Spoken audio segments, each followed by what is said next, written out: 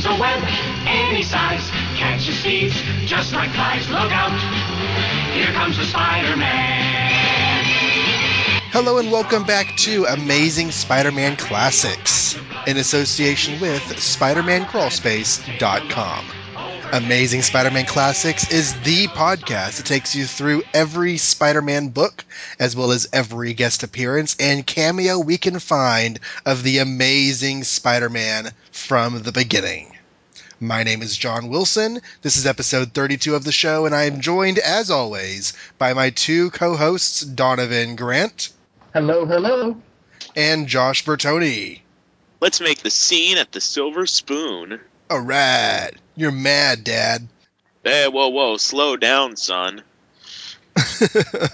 Today we are going to be looking at issue 46 of Amazing Spider-Man for the majority of the show. We'll also be pausing to look briefly at another book that's not actually a Spider-Man appearance but is tangentially related, Daredevil 25. But before we do all that, I do want to remind you that Amazing Spider-Man Classics is brought to you by Roll2Play, your online source for games and gaming accessories. One of their featured items right now is a rather new game called Pajaggle. It's half board game, half puzzle. It's great for groups of mixed ages or interests. It's also very popular with schools and parents because it's very child accessible. So if your interests are in table puzzles or in board games, Pajaggle may be just the thing for you. Go to pajaggle.com for more information about this new game. That's Pajaggle. And then head over to roll2play.com to pick up your copy. You can also find Roll2Play on Facebook by searching Roll2Play, all one word, spelled with the number 2. Now, on this particular episode, we have a story that was recently retconned to include some involvement by Deadpool. And so I couldn't let the book go by without involving one of the guys at the Deadpool podcast of Mercs and Mutants and co-host at Teenage Wasteland and Ultimate Spider-Man podcast. Say hello to my friend, Tyler Crone. What's the scam, Hit Cat? I thought I'd find you singing with the squares. Hey! Welcome to the show, Tyler. Thanks for being with us. Oh, it's a real honor, you guys. Just a note, I don't think that the retcon was recent. I think that it's over 10 years old. Yeah, it actually was in the 90s. I thought this was his current series that they did this in. No, this was actually 1997. Really? Yeah, Well, it was issue 11 of his original run, not his newest one. Well, since I'm the main person here, I get to be right. So you're all wrong. And we'll just have to go from there. Sounds good, because, it's not as if you invited me on for my Deadpool knowledge or anything. Why don't you tell the listeners about Of Mercs and Mutants? What is that and where can they hear it? Okay, so Of Mercs and Mutants was a show originally started by Matthew Hammock. And about episode 7, he said he wanted a co-host, and I applied and got the position.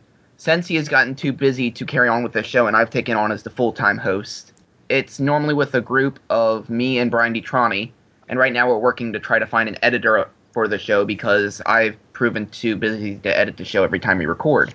Basically, every month we go through all the Deadpool books of that month. We cover all the major Deadpool news, and we have guests. We've had Sean Crystal, who's drawn Deadpool Team Up and Deadpool Suicide Kings.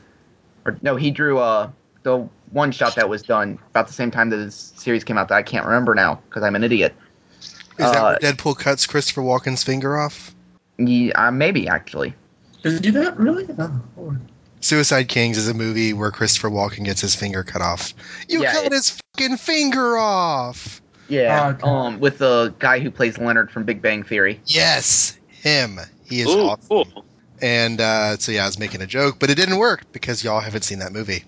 Actually, It is a Classics episode after all. Actually, I did see it mostly because I searched for Suicide Kings because it was such a good comic book thing, and that movie came up, so I have seen the movie. Oh, okay. Well, you get points then. That's why I said maybe, because Christopher Walken and Suicide Kings had a thing in my head. Gotcha. But basically, we go through, and we've had other guests such as Victor Gischler, the current writer of the X-Men arc, and we've had YouTube phenomenons such as Deadpool and Friends, who does the Deadpool PSAs, M. Galusic, who does the Deadpool live-action fan series that has gotten a lot of critical acclaim. Cool. And we've also gotten the first female Deadpool cosplayer, Tola Silver, on the show as well. Nice. And where is that located? You can find us by going to blazefire33.libsyn.com, or you can go to a much easier address, mercsandmutants.info. All right. And you've also started up another podcast show recently, right? Yes. Recently, with Johnny Freiberg, we started up a Daredevil podcast called From Yellow to Red. The first episode is out at this particular moment, and we have a few more episodes in the can, but because of me just starting to work, we haven't recorded a whole lot, but we plan on recording again real soon. And we're almost, at the point where we've recorded, we're almost out of the Yellow arc already. Yeah, it was only 6 or 7 issues, right? Yeah, so we've already determined that we're going to have an Orange episode. Orange. Oh my. And where is that located? That is at fromyellowtored.libsyn.com. All right. And Mr. Crone, how, I always like to ask this, how did you get into comics? When did you become a Spider-Man fan? I became a Spider-Man fan through the 90s show. That was Yes, sir. I was growing up, and that was just what was on television on Saturday mornings, and Spider-Man was my favorite character out of the 3 superheroes that I watched, Spider-Man, Superman, and Batman. And I got obsessed with it, and actually my mom went out to a grocery store and came back with a 25-cent copy of a Marvel Masterwork, Amazing Spider-Man #1. So that was actually the first comic that I read, and since then I was kind of obsessed with finding out what happened after that, and I walked into a comic book store, found the complete collection DVD, and I've been hooked. Yay! Very awesome. And it has been fun having you as a new regular on Teenage Wasteland and Ultimate Spider-Man podcast, which we do with Zach Henderson. You had some really good stuff to that show. Yeah, that's actually another really fun show to be on, and just it's always fun ragging on Zach, but not recently he's gotten the barb to his tongue as well and started ragging back. That's not as fun. Well, we are very glad to have you here, Tyler. Before we look at comics tonight, though, we are going to discuss some of your emails. Not your emails, Tyler, but your listeners' emails. But I've sent in emails in the past. Why are we reading the emails from Teenage Wasteland listeners? Well, You because... said Tyler's listeners' emails, so... No, that's not what I said something else. I don't know what it was, though. I'll find it in the edits, and I'll play it back to you, and you'll know that that's not what I said. No, you That's did. not But what he said. It was one of those you can interpret 2 meanings from it, and I chose to interpret the meaning that would annoy you. Haha, I see how you are. Okay. From Mark Alford, titled MovieCast. Hey, gang. I love the show. Listening to you guys reminds me of when I was in college hanging out with my friends talking comics. I have 2 comments for your movie podcast. First, you mentioned your inspiration for science being a comedian you heard. I always thought it was from the song She Blinded Me with Science by Thomas Dolby in 1982. But she blinded me with science. She blinded me with science. Tell me biology, yeah. It features an old man yelling "Science" throughout the song, plus a lot of cheesy early 80s synthesizer music. Awesome. I also wanted to bring your comments on how Spider-Man sticks to walls.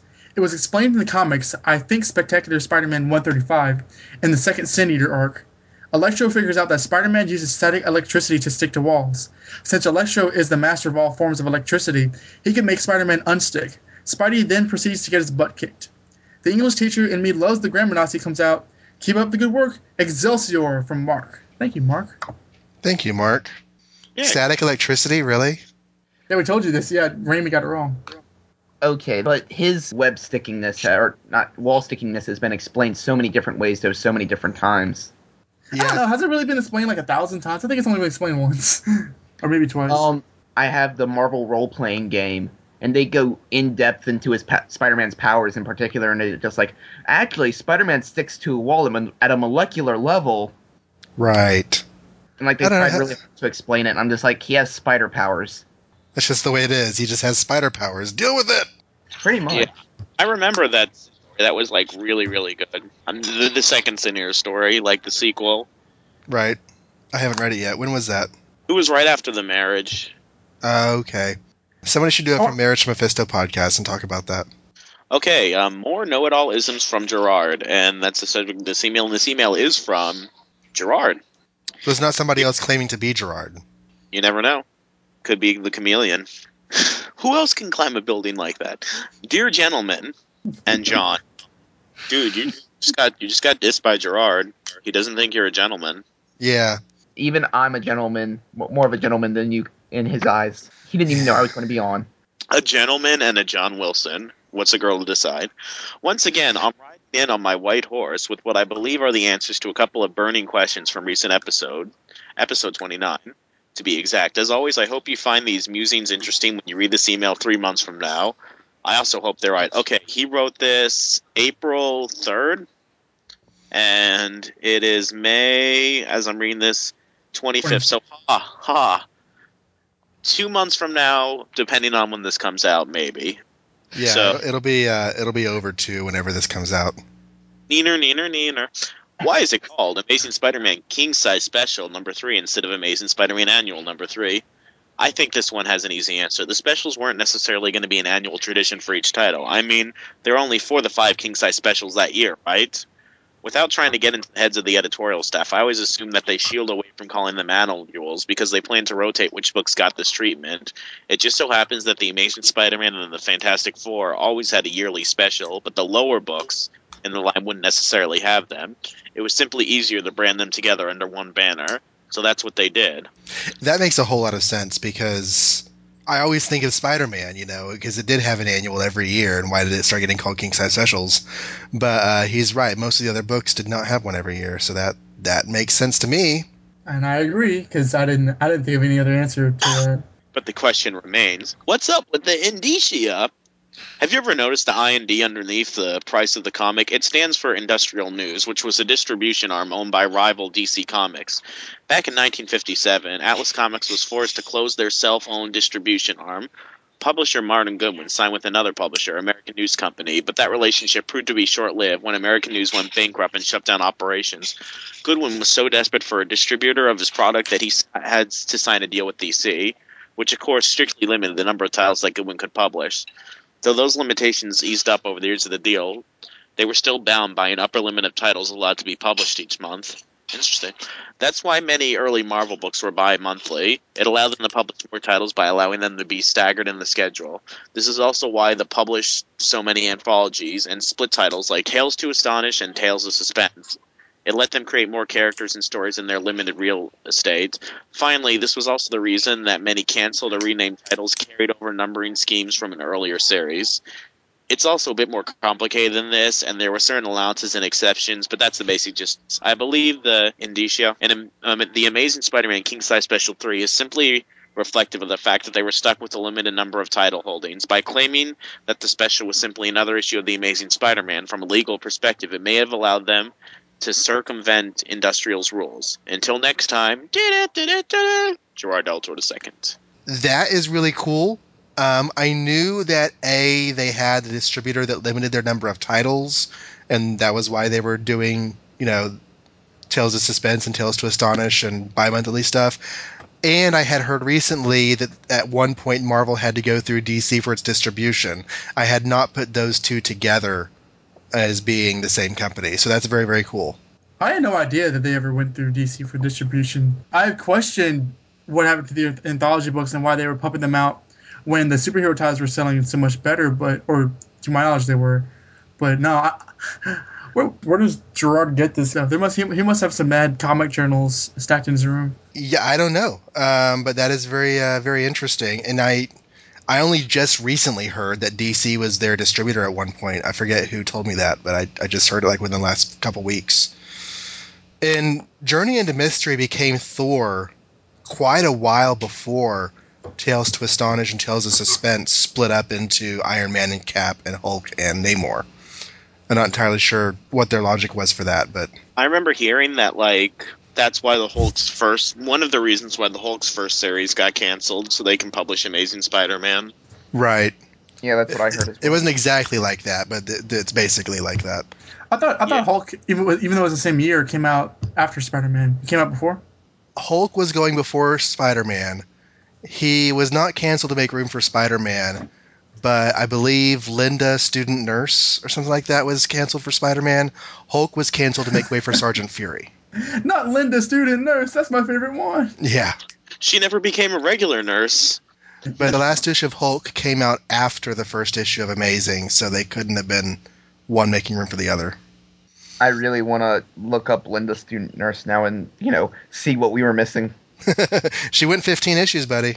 It's good stuff. All that build up, and then it was supposed to be her story of, from student nurse to regular nurse. Then at the end of the 10th year of the comic, she was given her nurse's uniform, but she put it in the refrigerator for a full year before her dead mom finally gave it to her. And then we don't even get to see her in the full uniform. I think it was just a romance comic. I'm pretty sure it was Grey's Anatomy for 8-year-olds in the 60s. John, you are a winner. Did Lee write it? He probably did. He probably did. I can find out. Of course Lee wrote it. It was romance. It probably had oh my gosh, a new doctor at the hospital. Why hasn't he proposed to me yet? A girl. I love her. I must propose to her. But she doesn't love me. She loves my rival, but I won't tell her. So we'll just secretly love each other, but never say anything to each other, and then whine about it. Every Silver Age couple. Josh, I have to say something. I've been reading old Daredevil comics for the show, and you said that it was Foggy and Matt that started thinking about proposing to Karen. Karen is the conniving little witch that started it. She actually thinks in issue number 2, Matt Murdock is so handsome, if only he would ask me to marry him. Yeah, I remember that. She's by a telephone, right? Yeah. Next email is from the Gnome. Hello, Spider Gang. Thanks for reading my email in the annual number 2 show. It feels like I'm now part of the club. However, I must point out that my true secret identity is the Parma Gnome and not just the Gnome. I wouldn't want to be mistaken for any other gnomes roaming around. Moving on, let's assume that the local TV show that Spidey appeared on in Amazing Fantasy 15 did not keep any footage of the show, which was standard practice in the early 60s for TV studios. The botched scene that was being filmed for the movie in issue 17 would then be the earliest pro shot of film of Spidey. Can you imagine the value of that film considering it wasn't thrown out after hitting the cutting room floor? I'm looking forward to hearing Josh's vocals for Mary Jane when the moment arrives. That moment has arrived, sir. Josh, will you have What's the New Mary Jane by the Beatles playing during an intermission when we get to MJ's debut? This podcast is winning! I guess we're a little bit past the fact for that reference. What's the New Mary Jane is a rejected Beatles song that was on the cutting room floor. It didn't see the light of day until the 90s, mostly because it really goes nowhere fast. But Gotcha. It's fun. It's fun as a historical curiosity. And of course, Charlie Sheen and the Tiger Blood was all the rage whenever he said winning. And our next email is from Tom Workman. It is called The Avengers. He says, "Hey guys, I never really considered myself a podcast listener, having previously listened to only the Drury podcast of your distinguished competition, and never hearing anything that struck my interest. But some neighborhood kids happened to leave a stack of podcasts at the house the other day, and as I was cleaning, I couldn't help but give a few a listen. One immediately stood out from the rest, episode 23 of the awesome Amazing Spider-Man Classics. Before I knew it, I was hooked on your pugnacious podcast and got caught up on all the previous episodes. You batty blokes have an offbeat style and humor that has made me a fan. Please sign me up for the Perry Parvel Podcasting Propriety." What does half that mean? Mary Marvel Marching Society, Perry Parvel Podcasting Propriety. Okay. That's great. I am forever yours. The only problem is that it's hard to come by your podcasts out here on the distant island of Krakoa. We usually trade them amongst the villagers in spite of the rumored risk of disease from trading old podcasts. Oh. I've called Time Warner to have internet installed several times, but their tractable technicians keep disappearing before they reach us for some reason. This is great. Okay, I'm going to stop you. Stanley wrote this. I hope so. Anyway, on to business. Amazing Spider-Man Annual 3 is one of my favorites. Between the artwork that is just packed with colorful heroes and the moral dilemma of the plot. I was kind of surprised that you guys bought into the Avengers claiming that they really just wanted to help the Hulk. Maybe I'm reading this with too much cynicism, but I tend to favor Spider-Man's point of view here, even with the knowledge that the Avengers supposedly want to help the Hulk.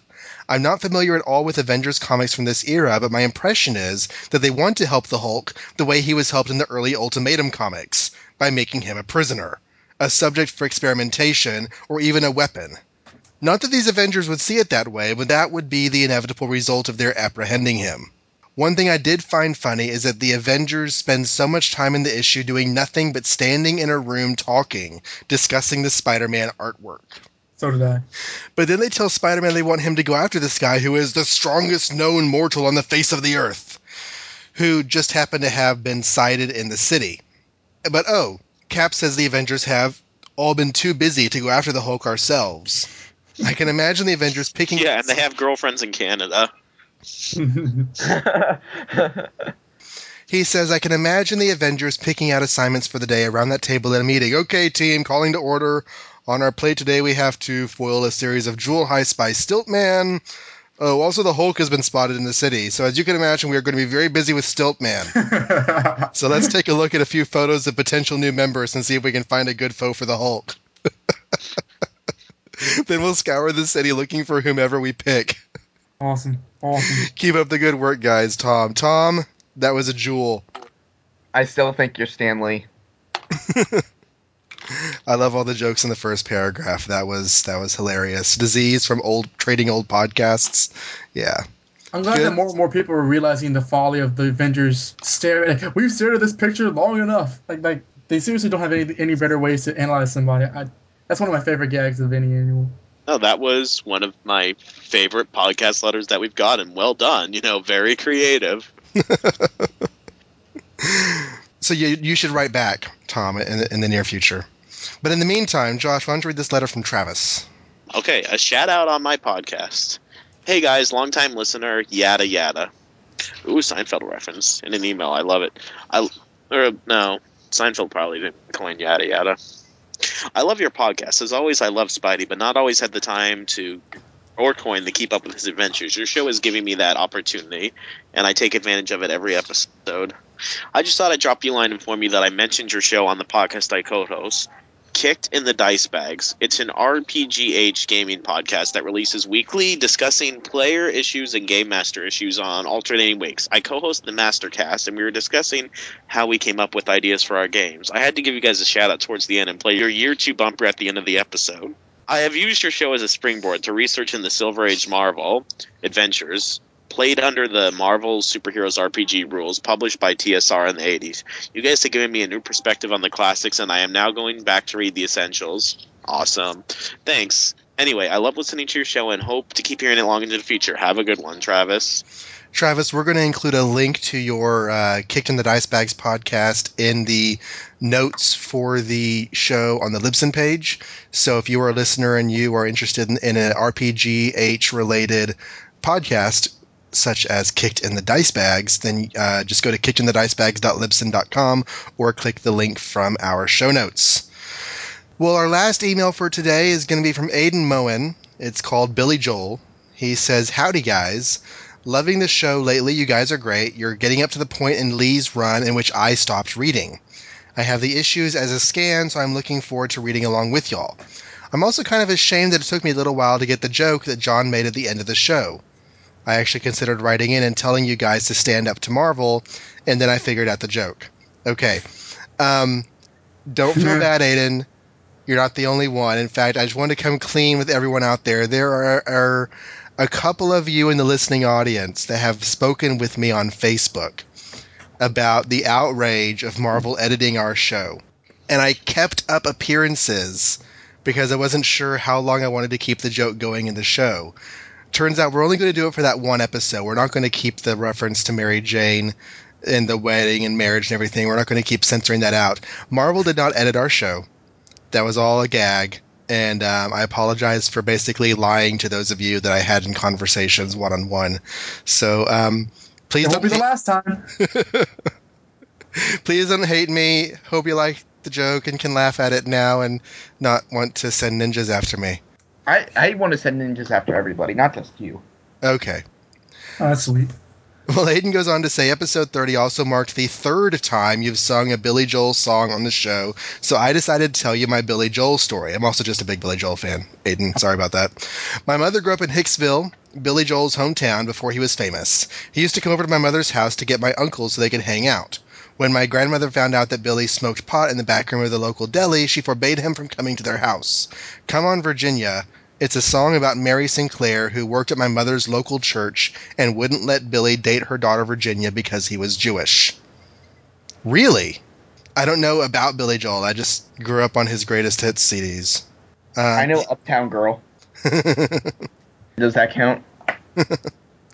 He says, anyway, keep up the great work, guys. Sincerely, Aiden M. Moen. Before we move on to the comics, we're going to look at a couple of the iTunes reviews that have come in over the last few months. I'm just going to read a couple of these here quickly because we always appreciate the reviews that are left on iTunes. The first is from Charles Niemeyer. He is a producer of the Superman in the Bronze Age podcast at supermaninthebronzeage.blogspot.com. He says, something for every level of Spidey fan, 5 stars. These guys have a lot of work ahead of them, but they sure do enjoy it. Listening to all of Bertoni's rants about Betty have been hilarious, and I can no longer think about comic book science without hearing Donovan's Science! in my head. And now that we've gotten past the point that John knows like the back of his hand, we also get a rookie's perspective for those of us who are not as up on our Spidey history as we might like. The show has cool stuff for everyone. Nice. Very nice. And the other one is from Frank A365. Truly amazing, 5 stars. Simply the best Silver Age Marvel podcast out there. Thank you very much to both of those. Both you, Frankie, and Charlie, for leaving those reviews. And that is going to be it for feedback this time around. But I want to thank everyone for writing in. We are still catching up on the email backlog, but you should still write. Tell us your thoughts on the episode or the stories we're discussing, and that address is amazingspidermanclassics@gmail.com. And now... Okay, let's get this show on the road, gang. Amazing Spider-Man 46 was released on or around December 8th, 1966, 1 week before Captain Kirk would have his first encounter with the Romulans. And this makes it our last Spider-Man story for this year. And our guest for the episode, Tyler Crone, is going to tell us all about it. Okay, so Amazing Spider-Man number 46 has a cover of Spider-Man battling the Shocker, and the Shocker knocking over some very Roman architecture-ish looking pillars that are inside of a scientific laboratory for no reason. With a blurb on the cover that says, "Who says this isn't a Marvel age of vile new villains? You and Spidey are about to be jolted by the sinister Shocker." Yeah, we then open to the generic splash page now of Spider-Man on a wall not the splash page isn't generic, but the fact that there is a splash page is generic. Yeah, you know what I mean. Spider-Man is barely hanging to a wall with his arm still in a sling after he injured it last issue. Or was it last issue? I'm hoping It's been a couple issues back now. And it seems the entire wall is vibrating. So, she likes it like that. Oh, God. Dude, it's not the last vibrator joke that's going to happen this episode. Okay, I didn't even think about that when reading this. A Stan Lee, John Romita, Spiderific Spectacular, lettered by Sam Rosen, with the title The Sinister Shocker. Spider-Man then jumps off the wall and swings on top of a lamppost, noting that the entire building was indeed vibrating. So he sets up his automatic camera and jumps inside to find the Shocker. And as Shocker threatens Spider-Man to shove those wise guy words right down his throat, Spider-Man taunts him by saying, "Not from there you won't, unless you can punch clear across a room." The Shocker proves him wrong by, shocking him from clear across the room. Imagine that. Yeah, who would have thunk it? Spider-Man recovers himself and kicks the Shocker in the face. The Shocker then wails on Spider-Man and does his twin punch with the combined force of both his vibro smashers. Oh my God, that sounds dirty.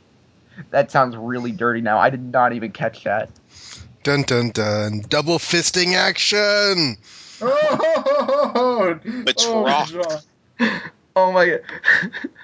Sorry, keep going. No, you have to give me a minute. Okay.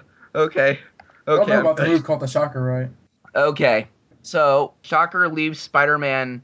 I guess he's leaving him for dead because, nobody survives that.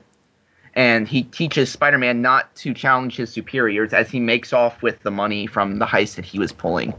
Spider-Man then climbs out of the window and gets his camera back and changes back into Peter Parker And, just kind of reflects on the fact that he was completely helpless and he should have had both of his arms in that fight. He's then picked up by his good pal, Harry Osborn.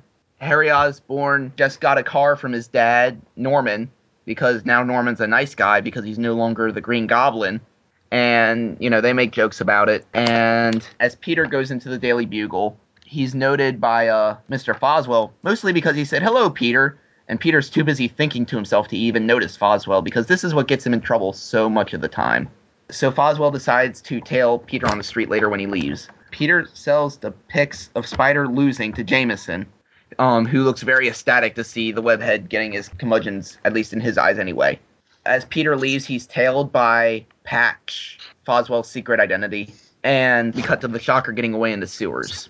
He gets to his secret hideout and dumps out all of his money while he flashes back to his origin story about how he was just a small-time crook until he was caught again. Because he's so good with tools. Because he's so good with vibrators, you mean? Oh my god.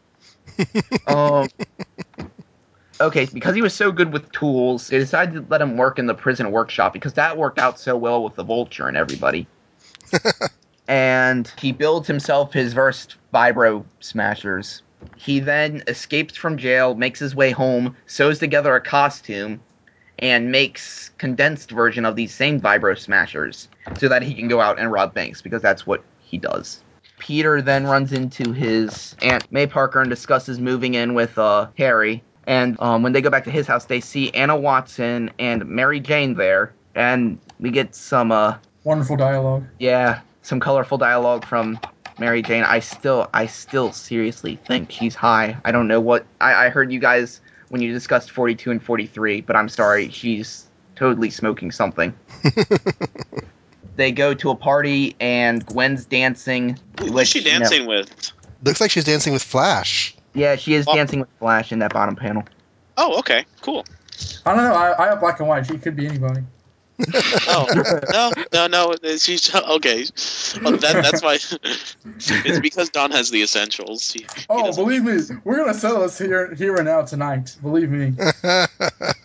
Basically, then Peter has to leave the party early, and as Patch is tailing him, apparently he tailed him like all day on just a hunch. Peter goes and changes into Spider-Man, and Patch has discovered the secret of the connection between Peter Parker and Spider-Man. Peter is Spider-Man! So, because Peter has his spider sense, he can tell that somebody was watching him because it's this magical tell-all device. He knows exactly who it is, too, without even looking at him. Yeah. He lifts his mask up and down to make it sound like he's talking to Spider-Man and then Peter. And to tell you the truth, at first I thought he was trying to make it sound like he was making a phone call, like on a cell phone, but then I realized this was the 60s. Those Ultimate Spider-Man, maybe. Yeah. So he then takes off his Spider-Man costume, makes a webbing dummy, and has it swing off into the distance. And Patch says, "Well, that's good enough for me," and walks away. Peter then decides now's the perfect time to take off his sling. Because, he's done with it. And who ever heard of a superhero babying himself? So he decides to go try to find a Shocker again. He notes that this is a pretty big town. So I kind of like how he even kind of references the futility of trying to find somebody in New York City, even though he does it at the bottom of this page. There he is. There are only 17 million. Oh, there's the one I need. Well, I mean, he is kind of in a yellow quilted costume. What's with the quilting anyway? I'm sorry, go ahead. He goes to the Shocker's secret science lair, where we recreate the cover where Shocker blasts over some more of those Roman architecture pillars. Spider-Man, fights it out, except this time because he has both arms, he's much more prepared to handle the Shocker, and he's used to the Shocker's tactics by now. Shocker tries to throw him down a flight of stairs, but because he has his spider sense, he's able to catch himself and throw himself, and spider agility. There's a lot of fighting. I'm not going to go in detail describing the entire scene. Right. But basically the fight ends when Spider-Man webs the Shocker's shoulders to his thumb so he can no longer press the buttons to activate his Shocker things, because, it's not possible that he could bend his elbows. So Spider-Man punches him out, webs him up nicely, and leaves him for the police, and makes his way home so he can rest up for the big moving day tomorrow. Actually, I think what he did whenever he webbed the Shocker, I think he webbed his thumbs, basically tying his thumbs back to his forearms so that he can't lower them and press the charges. Again, I still don't see why he can't lean forward and bend his elbows. I can see the artwork and I see what he did there. I see what you're saying. Yeah, he could just bend his elbows more and move. Okay, you're right. You're totally right. But Shocker doesn't know that. Obviously doesn't. So again, Peter goes back home to rest before the big moving day. And he wakes up all happy and everything. And when he comes downstairs, he finds Aunt May crying because, Peter's actually growing up and doing something besides, doing the equivalent of living in his mother's basement, even though he's actually living in his aunt's attic. But, whatever. Yeah. And I'm sorry. Okay, I realize that they're drawing it probably the best way they can draw it, but if you forget about who these people are and look at the bottom panel on that page with Peter and May, God. and then you look at the first panel of the next page with May and Anna, it's just really, really terrible. Looks like he dumped her from a relationship. Yeah. He basically told Aunt May that they were through, and she went back to her lesbian lover. Oh. Peter, where are you going? What does it look like I'm doing? You can't decide between me and Anna Watson, and she's an old lady. But what about our living arrangement? Doesn't it mean anything to you? More than it means to you? Look at me. Can you honestly tell you that I'm your nephew? Yeah, I didn't think so. And then Peter moves in with Harry Oh. Fanfic. to go play with his little goblins. Yeah, it's lovely, actually. Peter then gets on his motorcycle that I forgot he still had at this point and heads over to his notepad and quietly reminisces on how he's depressed that he's actually moving out of his aunt's house. Next issue, the return of Kraven the Hunter, and Spider-Man goes to Jersey and misses all of it. Oh. Okay, we'll talk about that in a little bit. See, I don't even know the nature of the story, so you're gonna be informing me. Okay. Well, thank you for that recap, Wait. Tyler. Going back and looking at the issue, first of all, what do you guys think of the Shocker? I like him. I like that he is one of those characters who doesn't have a silly power that's brought on by bird poop or anything. I like that he uses his powers intelligently. Like when Spider-Man hits him, he sort of like softens the blows with what he can do. And I'm not sure if he's like the deadliest foe Spider-Man's ever fought, but I like the ingenuity of the character. I like the fact that he has like cushions all over him to protect himself. And really, it's one of those characters that you think could be a good guy just on the basis of how he got his suit together. But I think that it's interesting that he's like this really... Yeah, in prison. Yeah, in prison, yeah, for some reason. I guess he's a good it's the origin of a good guy. Getting your powers in prison. That was Luke Cage. And Harrison Ford. What? Yeah. The Fugitive. Oh. I actually really like this character. He's actually one of my favorite villains, and because, he's so ridiculous, yet he actually poses a threat sometimes. Within this story alone, I really think it's minor, and he doesn't bring anything unique to the story that this could have been a Lizard issue or a Vulture issue or a Kraven issue. If this is a Lizard issue, it would be annoying because he would have to come back immediately after being cured again. Or more naturally, an Electro issue, because he's basically Electro's powers. Right, except he vibrates, Electro doesn't. But you know what? He's called the Shocker. I know. Have y'all ever... Okay, never mind. When did you first run across the Shocker, Josh? Oh, 90s show. In the 90s show, his origin is so innocuous, and his character so innocuous that they literally set up his character by they have Alistair Smythe saying to the Kingpin, I have the perfect man for the job. No, I have the perfect device and the perfect man to use it. And then next scene, the Shocker's roughing up Eddie Brock. And he's really threatening. In fact, in the entire animated series, you never find out his identity. In fact, for some reason, in prison, he keeps on his suit underneath his prison graves. And whenever his suit gets wet, he has to leap heroically out of water or else he'll explode. The one time that happened, yeah. Yeah, that's a trope of his, believe me. But then Spectacular Spider-Man completely changed who he was. How do you figure? In Spectacular Spider-Man, it's not Herman Schultz who's the Shocker. Really? Yeah. You should know this. Oh, you're talking about the cartoon. I thought you meant the title. No, I'm sorry. The Spectacular, because we're talking about adaptations. Yeah, the Spectacular. Oh yeah. No, yeah. Of course I know. Yeah.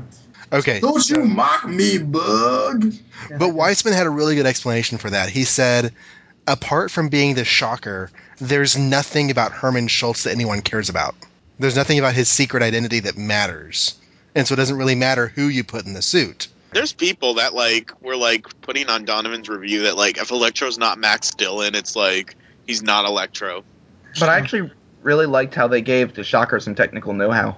Like, he built this. He was actually an evil scientist instead of just some thug. Well, he seemed like a thug in this issue. He just seemed like he happened to know what to do. Because, he's saying, I'm a two-time loser.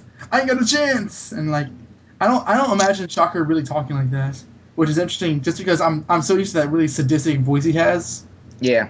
I'm more used to him, yelling at the Rhino and stuff. Yeah. Him saying I'm a two-time loser and then saying, oh no, they heard the nitro. It looks like he's cracking the safe just by, turning the knob. There is no nitro anywhere in that scene. B, I'm pretty sure they just heard him shouting because he has an exclamation. Well, I always liked the Shocker, mainly because whenever I was getting into Spider-Man comics in the early 90s, they had the Deadly Foes of Spider-Man, and the Shocker was there as he completely lost all confidence in himself because he had been attacked by Scourge, and Scourge was out there still, and he thought Scourge was going to kill him. But by the end of the 4 issues, he's bigger and badder and raring to go. He's got his confidence back, and he's been magically healed. All of those characters, the Shocker, the Beetle, the Rhino, the Speed Demon, and Boomerang, those are all in my mind as Spider-Man villains that I like seeing earlier appearances of. One of the earliest comics I've read with the Shocker was that Howard Mackey, John Romita Jr. story where he and the Trapster, formerly known as Paste Pot Pete, were chasing Spider-Man and Paul Stacy because they were glued together and they were running around town trying to hide because obviously Spider-Man's sort of incapacitated when he's glued to a bystander, and that's when I got to know that the Shocker character is very businessman-like. He's not very vengeful or even crazy. At least I'm not read any appearances where he is. He's sort of just a career criminal who just does things for the money. He could have finished off Spider-Man, but he was told to leave him alone. He's like, all right, whatever. So I think he's an interesting standout in that regard. The real first exposure I got to him was through the Spider-Man movie game on Okay. PlayStation 2. I don't know what you guys remember from. I don't know if you guys played that or remember that. I think actually that I did play it because I remember playing some game that had the Shocker in it. It might have been that one. Might have been that one. It might have been just the original Spider-Man, the one that was kind of more based off the animated series. But I think they both had the Shocker in them, didn't they? Either way, doesn't matter. But yeah, that was just a really I remember that level in particular because I don't know why, but this Shocker was the hardest boss for me to beat in that entire game, and having to go through Grand Central Station 6 times, keep rescuing civilians, and by the 6th time I was just I know what's going to happen. You should too, random civilians. Right.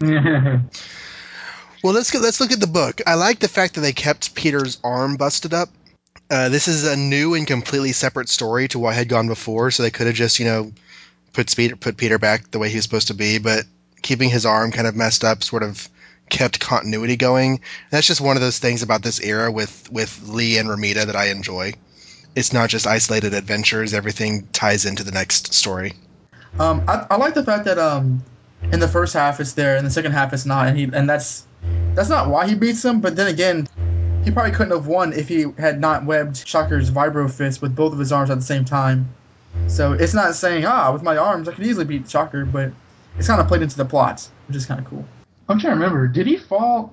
It's like this. I mean, this has happened before with his injured arm, but that was done in what issue, I believe. Whereas this has been continuing for 3 issues now. So I'm wondering. Right. I'm just wondering, if they actually had the time to have him fall from a higher height. But I mean, it's healed by halfway through this thing. And obviously, storytelling methods have evolved since issue 7 or whenever it was that he got hurt by the Vulture. But I'm just looking through 7. to see. Was it 7? Yeah. I'm looking to see where it was that he got hurt by the Vulture and how it was that he got hurt so badly. He fell from in the middle of the sky though, I think, or or on a skyscraper. Whereas with the lizard, didn't he was knocked off like a window or something? With the Vulture, he fell from the Vulture to a roof. That could have been 10 feet, it could have been 20 feet. With this, he was webbed up between 2 skyscrapers. And the lizard tore his webs, and he fell the entire length of the skyscraper down to the floor. And he probably landed on his arm. Right. It looks like the way it's drawn, he landed right on that shoulder. So yeah, I would see that this is probably a more major injury than the one in issue 7. Okay, so on page 2, Spider-Man. Well, I'm not Hubert Humphrey, Yeah. and like I always have to do, I have to go in and get the pop culture current events references. So for those of you who were not alive in 1966, Hubert Humphrey was vice president of the United States at this time under President Johnson. And in the next election, he's going to run for president, but he will lose to Richard Nixon, a guy you probably never heard of. That is one thing we haven't really been keeping track of on the show as far as what's going on in the rest of the world is who's president at the time that the stories were coming out, but I guess it doesn't really matter because we're only on our second. We had John F. Kennedy when Spider-Man very, very first started, but he sort of got killed, and ever since then it's been president. Whoa, spoilers, John, spoilers. Yeah, I know, right? What issue was he assassinated? It was in the single digits. I don't remember exactly when it was, but Spider-Man's regular series started in December of 1962, and it was bi-monthly for a while. So it was probably around 8 or 9 that John Kennedy was killed. But there was a pop culture reference that I missed last episode. Peter Parker told Aunt May not to do too much Watusi while she was on vacation, and I had no effing clue what Watusi was, so I looked it Oh, up. that's a dance. Yeah, it's a dance, not a drug. That Adam West stole. Right. The Bat best. What in the very first episode when he was doing the twist with the girls? Was it the first episode? Oh my lord! They say, "Wow, Batman, you really know how to shake a cape." Yeah, And then Robin's like bumping on hydraulics in the Batmobile. right. And they try to steal the Batmobile, but it has the anti-theft device installed. Mm-hmm. Did we ever see Peter retrieve his camera last issue? No. I don't remember. I mean, we can always assume that he retrieved the camera off panel. Which is funny because at the end of 44, whenever Peter is over angsting about not being able to go out with Mary Jane and having the busted arm and having to live a life of a recluse until it heals up, one of the things he says is that he accidentally left his camera out and that somebody might steal it.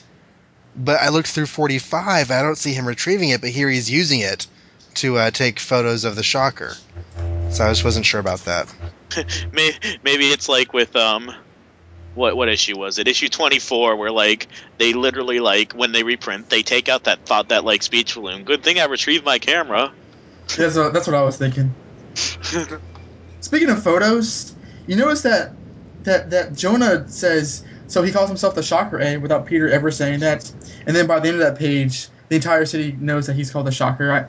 And I know we were talking last time about people knowing things at the right time. That's kind of that's sort of on the bad side of these dated comics. The fact that he could have always said, "Well, how do you know Parker?" And then I don't know.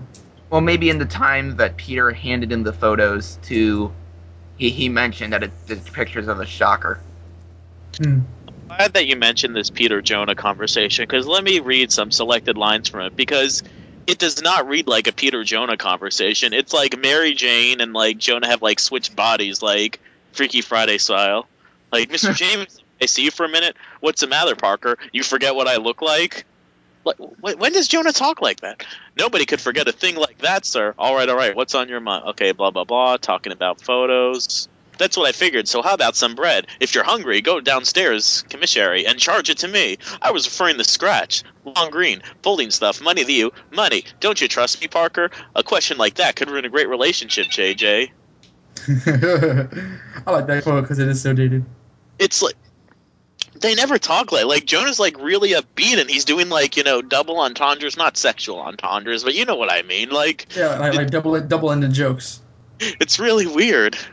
Well, I think all the characters. Okay, I'm not gonna say all the characters, but the majority of the characters do have sort of the same sensibilities towards slang and everything. I mean, obviously the ESU kids do, but if I ever see a comic where Betty Brant says, "Let's make the scene, Ned," I might just stop reading that comic right there. See, I kind of read Jonah's lines as being pretty straight. Peter is definitely Stan Lee's guinea pig for slang here, which is kind of overdone. It's a back and forth. Like, you don't see Peter and Jonah have back and forths like this before. No. I like that quote. A question like that can ruin a great relationship, JJ. I think it's a good Peter Parker quote. So with Patch and his brilliance in trying to figure out how Peter Parker gets his pictures. Spoiler alert, Peter uses an iPhone. That's how he gets the pictures. Is it me or is Falsewell / Patch sort of played as antagonistic here? I mean, obviously he's trying to figure out the identity of our hero, but he makes a lot of really evil faces, both in and out of the mask. Yeah. I don't know. I didn't really think that. I just thought it was really weird that he followed around this college kid literally all day. Just like Johnny Storm. Actually, it was pretty much for 24 hours there because it's nighttime when Harry drops him off. He goes over. It looks like it's almost daytime the next day later on, and then it's nighttime again when Patch follows them.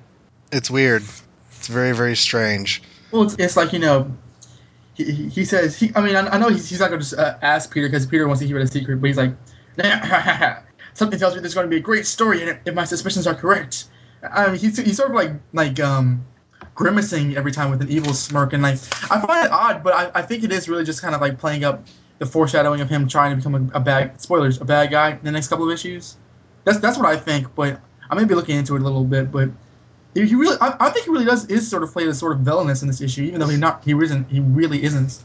Well, yeah, I guess if we're going to have somebody threatening our hero, then we're going to have to depict him somewhat villainously, which is a little bit dishonest in the storytelling. I mean, because he can just be legitimately curious and trying to get to the bottom of something without necessarily having mean intentions.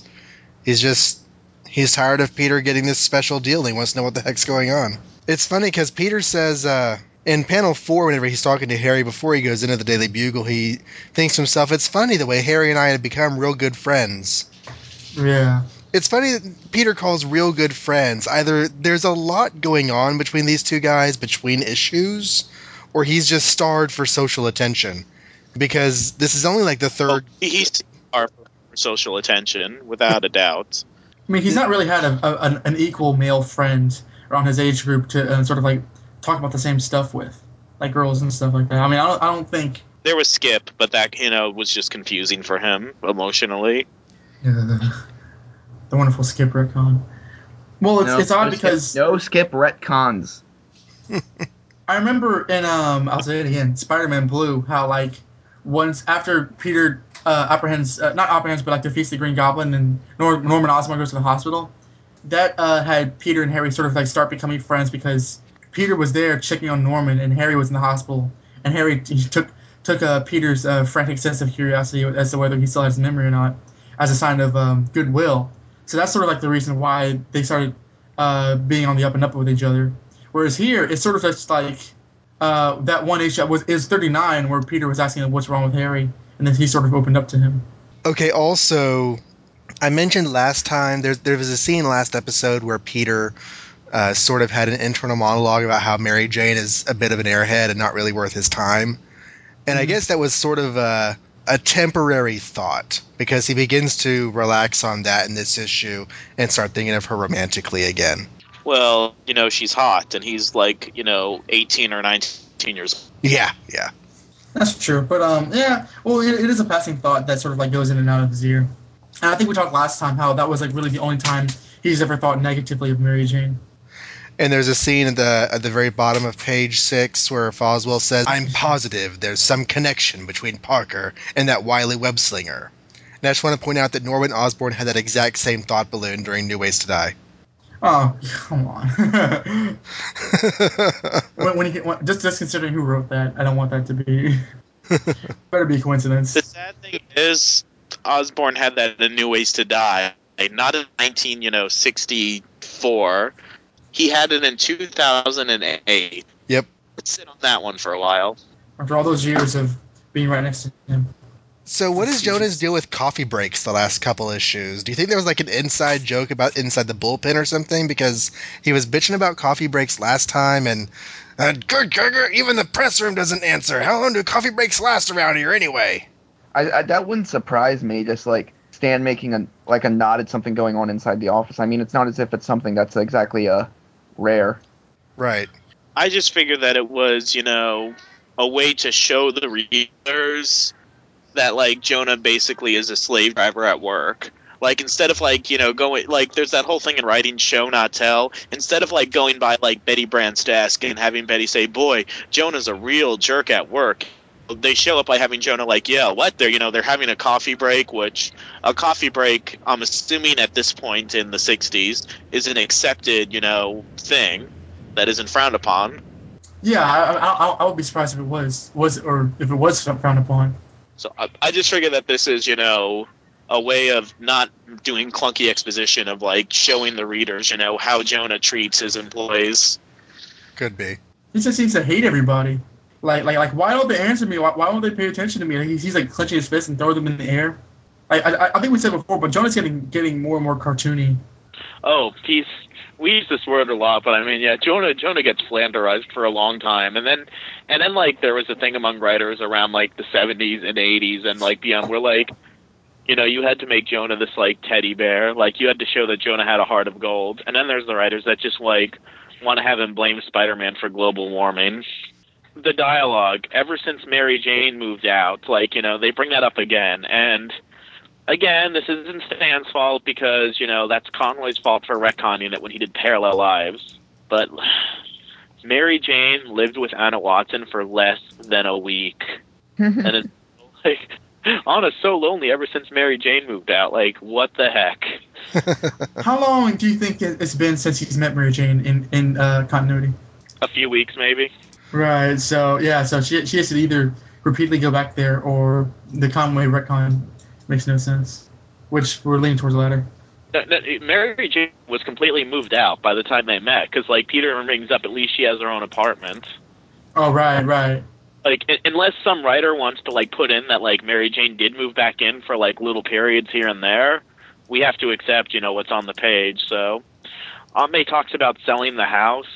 I don't remember because I haven't read those Wolfman issues in a while, but I'm pretty sure that like the process of selling the house, that was like when the burglar got involved again, when he comes back in the Wolfman run looking for buried treasure. I think you're right. Yeah. And Because then she died. like people forget that like this is like the last we'll see of a Parker house for a while, like the house he grew up in. Because when Aunt May's like in Forest Hills, she's in Anna Watson's house. Like nobody lives in that house again until around the '80s, right after the first Hobgoblin arc, when Aunt May and Nathan Lubunsky open up the nursing home. Wait. Wait. Whenever Aunt May's leasing out rooms to the Octopus in the Conway run. Yeah, that's in Anna Watson's house. Really? Oh no. That's so weird. That's so hard. Like, Yeah, I never that's actually one thought of about those that. That like the original house was just sitting there collecting dust for like decades. when the burglar looks into it, like in the Wolfman run, like it literally is like in dust. It's like falling apart. A far cry from Mark Millar's like run where Peter goes into his. He's like, oh, what I love about this house, Aunt May, is that you never changed a thing and you never packed my stuff up. And his room's no, like, there's an issue. I think it's like it might be 193, where like it's in the 190s where the burglar's in the house and there is no furniture. It's just like wood and it looks like a Scooby-Doo haunted house. How appropriate. Yeah. Yeah, no, That's- nobody lives in that house again until the 80s when it becomes, I said nursing house. It was a boarding home, excuse me. Dude, that's crazy. I mean, like, because you remember the '90s show? They teased that he was moving out. He moved back in, and then he didn't move out again until season 4. And like you wonder, like, I mean, obviously they don't have to have the exact same continuity, but I don't know. I mean, didn't they played it up in Spider-Man 2? I think where he got his own place. But man, Yeah. People just assume that like when we're in Forest Hills, and I think even the writers forgot from time to time. yup. But it's Anna Watson's house, and I believe, like, it's stated as much when we get to Doc Ock boarding there, because they said, like, well, Anna's going on vacation, so, like, I'm going to get a boarder for a little while or something like that. Well, when Peter and Mary Jane live with Aunt Anna, are they in Aunt Anna's original home? When they live with Aunt Anna in the 90s, they are back in the Parker house. The original house returns when the boarding home is opened after Aunt May, because okay, Sit down. the history of Aunt May's residence. She's in the Parker house, then she lives with Anna Watson for a while, And then sometimes Anna Watson's in Florida. Sometimes she isn't, but Aunt May's in that house. Gwen Stacy yells at Aunt May, and if you know, Yes. in about 2 years worth of episodes time, Aunt May runs away from home and goes to live with Doctor Octopus. Yeah. Doctor Octopus, blows up, but not really. And Aunt May moves back in with Anna Watson. Eventually, Aunt May goes to a nursing home after having a bunch of heart attacks, and Mysterio fakes her death. She's in a nursing home. She meets Nathan Labunsky, and eventually she comes home, and that's when they open up the boarding house in the original Parker house, which is where she lives until she quote unquote dies. And 400. Yeah, yeah. Then she's in the high rise apartment with Peter and Mary Jane in the reboots. Then she's back in the original house. Then the original house burns down because of Molten Man 2.0. Oh no, well she has an apartment in Marvel Knights, but then that's literally reversed at the end of the story. Peter's never mind about you getting your own apartment, you're staying in Forest Hills. Yep. Yeah, so then the house burns down, they're in Avengers Tower. Then they live with Betty Brant of all things, right before Brand New Day. That was a retcon in Spider-Man Family. Because, when you see what happened when Harry came back, Peter's yelling at Betty over the phone, why didn't you tell me Harry was back? And Betty's I gave up my apartment so that you and your aunt have a place to stay. I know this doesn't help my case at all, but, No. It's crazy because Exactly. See, Karen would never do that. Oh god. She had a nice moment. It doesn't make up for her, but I digress. And then Harry, When you kiss your son, it does not necessarily make up for the 10 times you beat him last week. So yeah, that's an overcomplicated, tangent Yeah, but this is the of Aunt May's residence based on the whole comment about her selling the house and Mary Jane moving out. No, dude, I had no idea. Yeah, it's one of those things that people just, like I said, they Just don't know. Sorry, I didn't mean to interrupt you, but seriously, damn, it's crazy. I love how Harry asks Peter, "Do you want to move in with me?" And Peter literally says, "Let me ask my Aunt May's permission." Which, yet in the context of who Peter Parker is and his relationship with his aunt and the fact that she's sick, yeah, he wants to ask her, but just the way it's worded, it's dates. Let me see if it's okay with my Aunt May first. Yeah, I mean, because he follows it up. He should say something like, "Let me check with my aunt," or "I live with my aunt. I need to talk it over with her," or something. But to say you need to get her permission when you're a college kid is a bit strange. Is your kind of a wuss. Well, he says, I gotta find out how my Aunt May would take it. I'm the only relative she's got, and she's sort of dependent on me. Let me check it out with her at first, as soon as she gets back. And thanks a million, fella. Yeah, and then I think Harry says, "Your aunt gave you permission? That's great, Pete." Actually, I'm going to retract that because, I mean, kids who are in college like to be independent, but let me just think about this for a second. If you are still dependent upon your parents and you're going to college and you want to get an apartment with a friend, I can see how you would have to ask your parents if that's okay. Yeah, I definitely Yeah. see that, especially, since, I mean, and also just, who Peter is and what his aunt's like. I mean, it makes a lot of sense, actually. Just going to college myself right now, if I was going to go, even though I don't live with my parents, if I was going to go from on campus to off campus, I'd still talk it over with them first, and I'd have to consult them before going to my friends. Well, that actually happened to my brother, this past month. He was going to stay, this is very good, cut out. But he was going to stay in Knoxville where he was going to college, and he's going to get an apartment there. But once they found out that he had not had a secure job, they demanded him to come home. So it's sort of like a push and pull between solidarity and dependence. Going in line with what John said about lots of stuff happening between the panels, Peter mentions, "Wow, Harry's been seeing a lot of Gwen lately." Mm-hmm. As of what's been going on panel, they've seen each other once. So either Peter's assuming more than what's going on, or, like John said, we're just missing a lot of the other adventures. So Harry and Gwen are dating right now off panel. Right, but everyone's dating everyone because supposedly Harry and Mary Jane had a maybe or not maybe date a few issues ago as well. Oh, Okay. believe me, we're selling this tonight. Look at my Skype status. It's Archie, Betty dates Reggie sometimes. Sometimes Reggie dates Veronica. Veronica dates Archie. Jughead dates nobody, except for once in a while they'll give him a girlfriend. It's Archie. If real quick, if we go into the silver spoon scene, yeah, we have Gwen dancing with Flash, but then like I think in the next panel, you see Gwen. She's like she wants to dance with Harry. So it's like I mean I actually have a conclusion about this, which I didn't really figure until today, but it really is like sort of like just pass the person along. Yeah. I mean, it's not like, she's with Flash and she's like, I love you so much, Flash. We're going to get married after college. And then she says the same No, thing. it's not. It's just, whoever happens to be like paying for the movie or paying for the soda. And it's considered a date, but like, nobody's getting pinned. Yeah. Mhm. Gwen still looks remarkably similar to Steve Ditko's rendition. I was surprised at how little she's changed in the almost 10 issues we've had now. Like, if you took this Gwen Stacy and put her next to the Gwen Stacy who falls off the bridge, No. you wouldn't necessarily be able to say they were the same person. And if you drop them at the same time, who would hit the water first? Well, it depends if one of them's Superman or not, because he tends to fall faster than anything else. And it depends on if like one of them hits the water and one of them falls into a time dilation porthole. No, where did she go? I actually, in this essential, I'm flipping forward to like a few issues, like issue 49 and 50. And I think her face is the same, but her face changes along when Romita and other artists like John Buscema get on the character more. And she sort of becomes more of like, the crying chick. Now, that said about Gwen and Harry and the dancing thing, when she says, how about dancing with the lady, Mr. Osborne, I think that's less about dancing with Harry and more about showing Peter, oh, look, I'm dancing with another guy. Do you notice me now, Peter? Notice me? I don't want to disagree with that, but I mean, I never thought about it that way just because. I guess, is she looking at Peter or not? I can't really tell.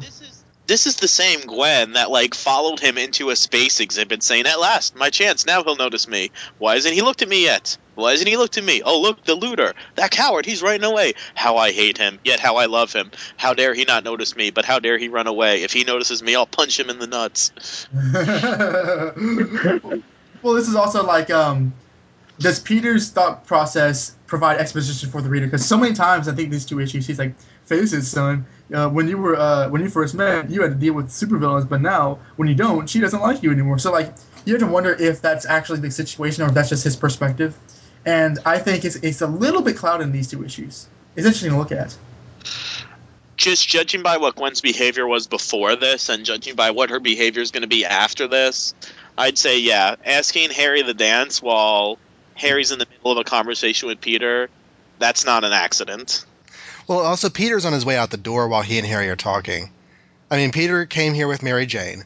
He asks her if she wants to do something together with him, and she's like, no, I'm too busy dancing, dude, get away. And so he's like, okay, I'm leaving. She's like, have a happy. And on the way out the door, he says, hey, Harry, that offer you made this morning? Well, I hope you don't snore, son. He's like, yay! And Gwen says, dance with me. And Peter says, bye. When you put it that way, that sarcastic way, I can sort of see where you're coming from. But this is actually kind of a little more layered than I thought it was initially. I just thought it was like stupid Stanley hijinks, but it's not. I thought that it was just everyone at the Silver Spoon having a good time. Oh no, it was like Happy Days. They were at Arnold's all the time. Oh, God. Gwen's dancing with flashy days. Gwen's dancing with hairy days. Gwen's Sorry. dancing with Peter Days. Mary Jane, Recon Bait. What is she now? Who is she married to? Well done. These issues are all up for debate. With Tom Bosley as Mephisto. Henry Weaver as Professor Warren, the like cool professor that like, hangs out with the kids at the Silver Spoon and then clones them. for the process of sex. It was sure nice of you to help me study this stuff after hours, Professor Warren. Oh, no problem, Gwen. Sit closer. Yeah. Oh, actually, this actually might be kind of off topic, but it's still about Spider-Man. Do you think that because they don't actually show this? Do you think Gwen and Peter have given their blood samples to Warren yet? No, because Oh, the headband. well, not that the headband has anything to do with genetics, but Just to clarify. Well, when she was cloned, she had longer hair than this. it is. But okay, when they did the what if, like, what if the spider clone had lived, they played it as if, like, he gave the, like, blood samples during the Ditko days, because, like, the what if version of Ben Reilly, who had no memories of, like, anything between issues, like, 30-something and, like, 150, he was, like, walking around. He didn't know where he lived. He didn't know that Flash Thompson was his friend. And, like, I think the most telling thing of all was he was surprised and, like, really, really sad when he found out that Betty Brant had married Ned Leeds. So if we Okay. go by that logic, yes, by now they gave their blood samples, but clones having the memories of their hosts, the explanation that they give is quote-unquote RNA memory cells, and we've seen that the Gwen clone remembers stuff that, like, happened to the original Gwen up until after her father's death, up until after she got back from London. So I'm going to say that the what if the spider clone had lived thing is just a big continuity error, which there's been other things about that have been disproven, and it's a what if. And that Peter and Gwen didn't give their blood samples to Warren until sometime, around the first Shashan story. I would actually Now- say that real quick. I think maybe possibly in that Spectacular Spider-Man story where Green Goblin comes back, possibly around then, but I could be wrong. That's a shot in the Now- dark, real. I'm not going to pretend to be the clone experts that you guys are, but about the whole, I don't think that whole memory thing is really even correct, because I always thought that he took, like, the RNA cells from Peter as soon as he knocked him out. So I thought that the Ben clone should have had memories going up until when Peter was knocked out, therefore making them, essentially two identical beings. Yep, no, you're right, Tyler. That's exactly what happened, and the what if totally discounted that, which is why the problem is, like, he never had a chance to take Gwen's samples. Like, he never knocked Gwen out because, she was a corpse. Unless, like, he did take Gwen's samples in issue 30, but then, like, dug up her grave and took RNA memory cells that way. Because that's how science works. That's how Yeah. science works. Would it be the first time Gwen's grave was dug up? And it's since passed where Peter's like, I'm so sorry, like screaming and crying in the rain, like as dramatic as all get out. Warren is willing to go to clones. How far do you think he's willing to go to be with Gwen? Are you trying to suggest that he's a necrophiliac? Yes, that is exactly what I'm trying to suggest. Well, I would say it's not possible, but then again, I've been proven wrong every time I said it's not possible, except for Flash and Gwen. But never Shit. know. You don't even know half of what Warren's been up to. oh my God, I know what you're talking about, but I don't know the specifics. Okay. So Peter's been having problems with people being mad at him because when Aunt May's dying, and he has to get radiation from Dr. Octopus to save her and Master Planner, he tunes everyone out, ignores them, walks past them. They don't hear him, and then he's like, "Oh my gosh!" And then everyone, like, is mad at him. That happened again in the Wolfman run. That happened again at the beginning of the Ramita run. He's like, "Oh my god, if Aunt May gets a heart attack and dies," and then that's when Flash is like, "Okay, I tried to be nice to Peter. He ignored us again." Yeah. Here he does it to Foswell. So even when he's not worried about Aunt May dying, he still does the whole walking past people, even though they're 2 feet away from him, saying, "Peter, Peter, Peter, can you hear me?" So Yeah, What are that's you the talking thing. about?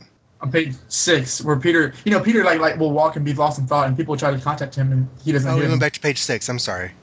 yeah, the notes are all over the place. No, it's fine. Let's see. Yes, yeah, for real. It's there. So he's had this problem for a while, apparently, and he Yeah. doesn't. It is a seem to have problem.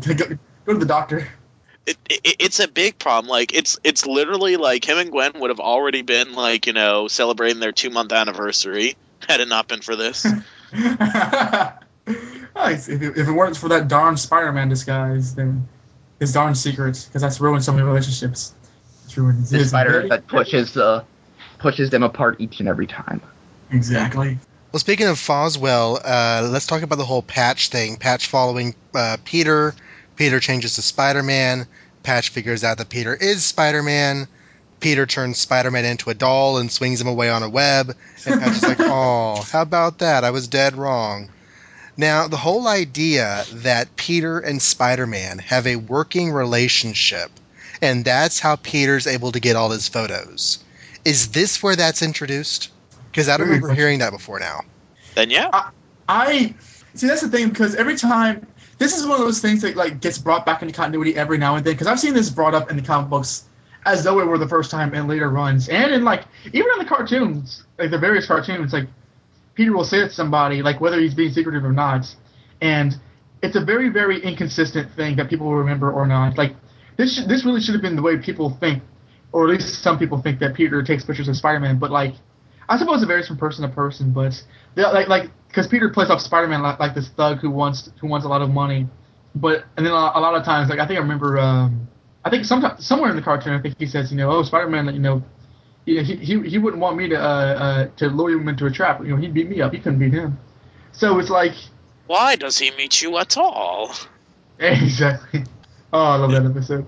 But I think this is the first time. It's certainly the stupidest because think about what you just said, John. He makes a spider doll, which had to have taken minutes, if not tens of minutes. And Boswell never looks until he sees that, like, why doesn't Boswell just like go, aha? I guess he was worried that Spider-Man would like beat him up, but I don't know. Well, I was trying to remember if I'd heard it before, and I hadn't. But in my mind, it's a staple of the mythology. And sometimes you have characters who don't realize it, and sometimes Peter describes his relationship with Spider-Man in different ways. But the fact that he has a working relationship with Spider-Man, and that's how he gets pictures, that being the cover story that he tells people, has just always been there in my That's head. Gwen and Captain Stacy Yeah. later on, and that was really, really stupid. Not the story, but I mean, like, just what Peter did. Like, so Peter, we have a question for you about Spider-Man. Oh, I'll be right back. And then he like goes in as Spider-Man, pretends to be like, pretends that he's gonna beat himself up, and like sends Gwen away in tears. Is that the one where he confesses he's Spider-Man in the flu? Or are we talking about another story? No, this is before then. Like, Gwen and Captain Stacy both show up at his apartment. I'm like, hey, Peter, we want to talk to you about your big secret. And Oh yeah. I'm with you and Spider-Man. And Peter's like, oh, I'll be right back. And he, like, goes to the bedroom. Then he goes back in as Spider-Man. And he, like, yells at Gwen and Captain Stacy, like, where's that punk Parker? He's stealing money from me. I'm going to beat him up. And then Gwen's Yeah. like, I swear, like, basically, like, later on, when he's mad because Gwen hates his alter ego, that's your fault, man. That's your fault.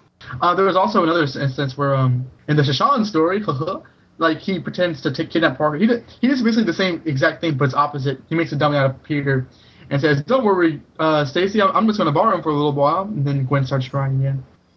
Moving into the fight with the Shocker, which I thought was a pretty dynamic fight. It doesn't last very long.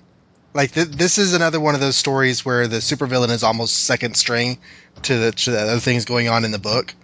But they do put in like 5 straight pages of action to make up for that once they finally get to the supervillain fight. But I was trying to figure out when I was reading this, for some reason, the action between Peter Parker and Spider-Man in the last panel on page 15 didn't make any sense. But Peter what Parker he's and doing Spider-Man? is he has one leg that he loops around behind Shocker's knee, and with the other leg, he gives him a kick to the face to knock him backwards. So with those two motions together, he's knocked the guy off his feet. And then I guess he dives around behind him and does a full Nelson hold, which, for all you Tarzan lovers out there, that's how Tarzan was able to beat the gorillas in the wrestling matches he would have with the apes, because human beings can figure out wrestling holds that gorillas can't figure out. Everyone knows that gorillas can't wrestle.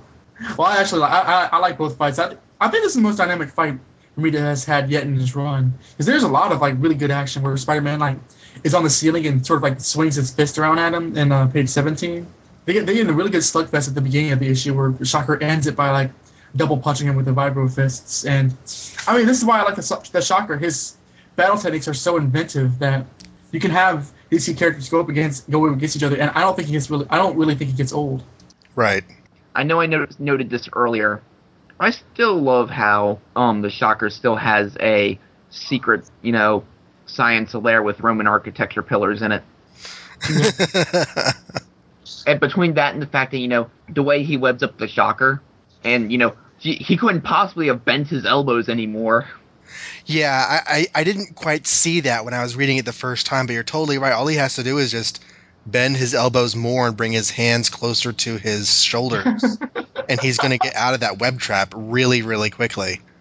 That's why Spider-Man's just like KTOF. KTFO. Yeah, that's why Spider-Man KTFOs him.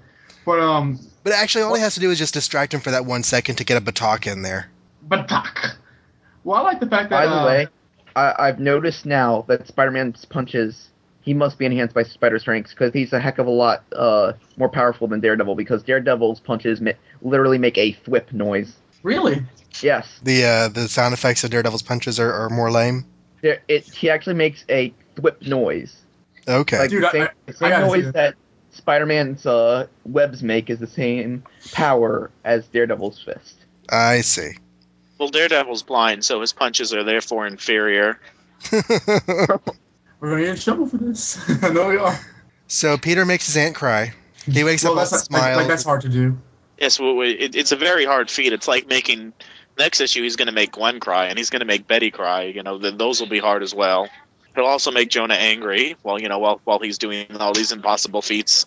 But he might also make an ironic comment or two. And make Mary Jane talk about slang. I mean, I know this is her character, and I really shouldn't be so adverse to it. But she says, "Oh, you're so fragile, Peter." When she's the one where just seeing Peter with bags, she's about to have a breakdown. She shrivels up in Anna Watson's arms. That kind of drives me nuts. But that's a personal thing. It's like for Harry Osborn.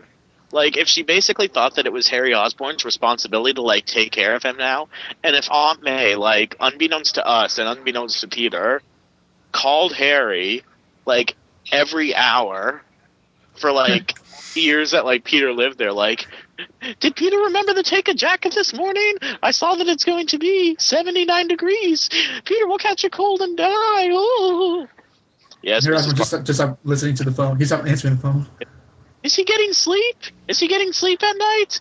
Make sure he's in bed by 8. If he's in bed by 8:20, he'll be cranky. And if he doesn't go to the bathroom before he goes to bed, he'll wet the bed like he did that one time when he was 4. That's awful. I made the geriatric lesbian joke, didn't I? In the recap. Love, exciting and new. The last panel, Peter is just suddenly depressed, kind of out of nowhere.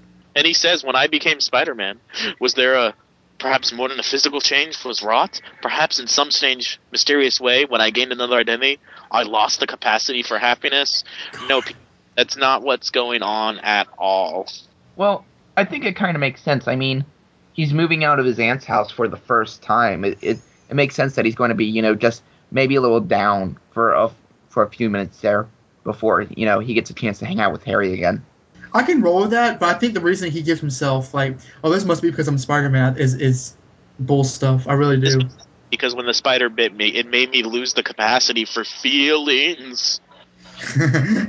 Oh, I know what I was going to say.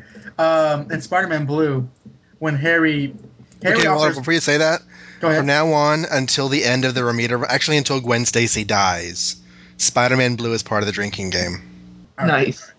Well, it ends with the next issue because Spider-Man Blue ends with the Caribbean adaptation. Oh, okay. Okay, well, never mind then. Wah, wah, wah. Well, in Spider-Man Blue, when Harry offers Peter, this is probably why I can see if Josh wouldn't care for this because this is a little more Harry is a little more, he's a little more snobby when he offers Peter the room, and then I remember when he drives away, he's like, oh great, we'll work it out. And then Aunt May says, I never really liked that Harry Osborn boy. And there's kind of no real reason for it, which I actually don't care for it in that story, even though I like the story. And Aunt May says in another issue of the J.M. DeMatteis run, I always liked that Harry Osborn boy, because I remember reading both of those books in the same day, just shaking my head. And then you're saying to yourself, DeMatteis, DeMatteis.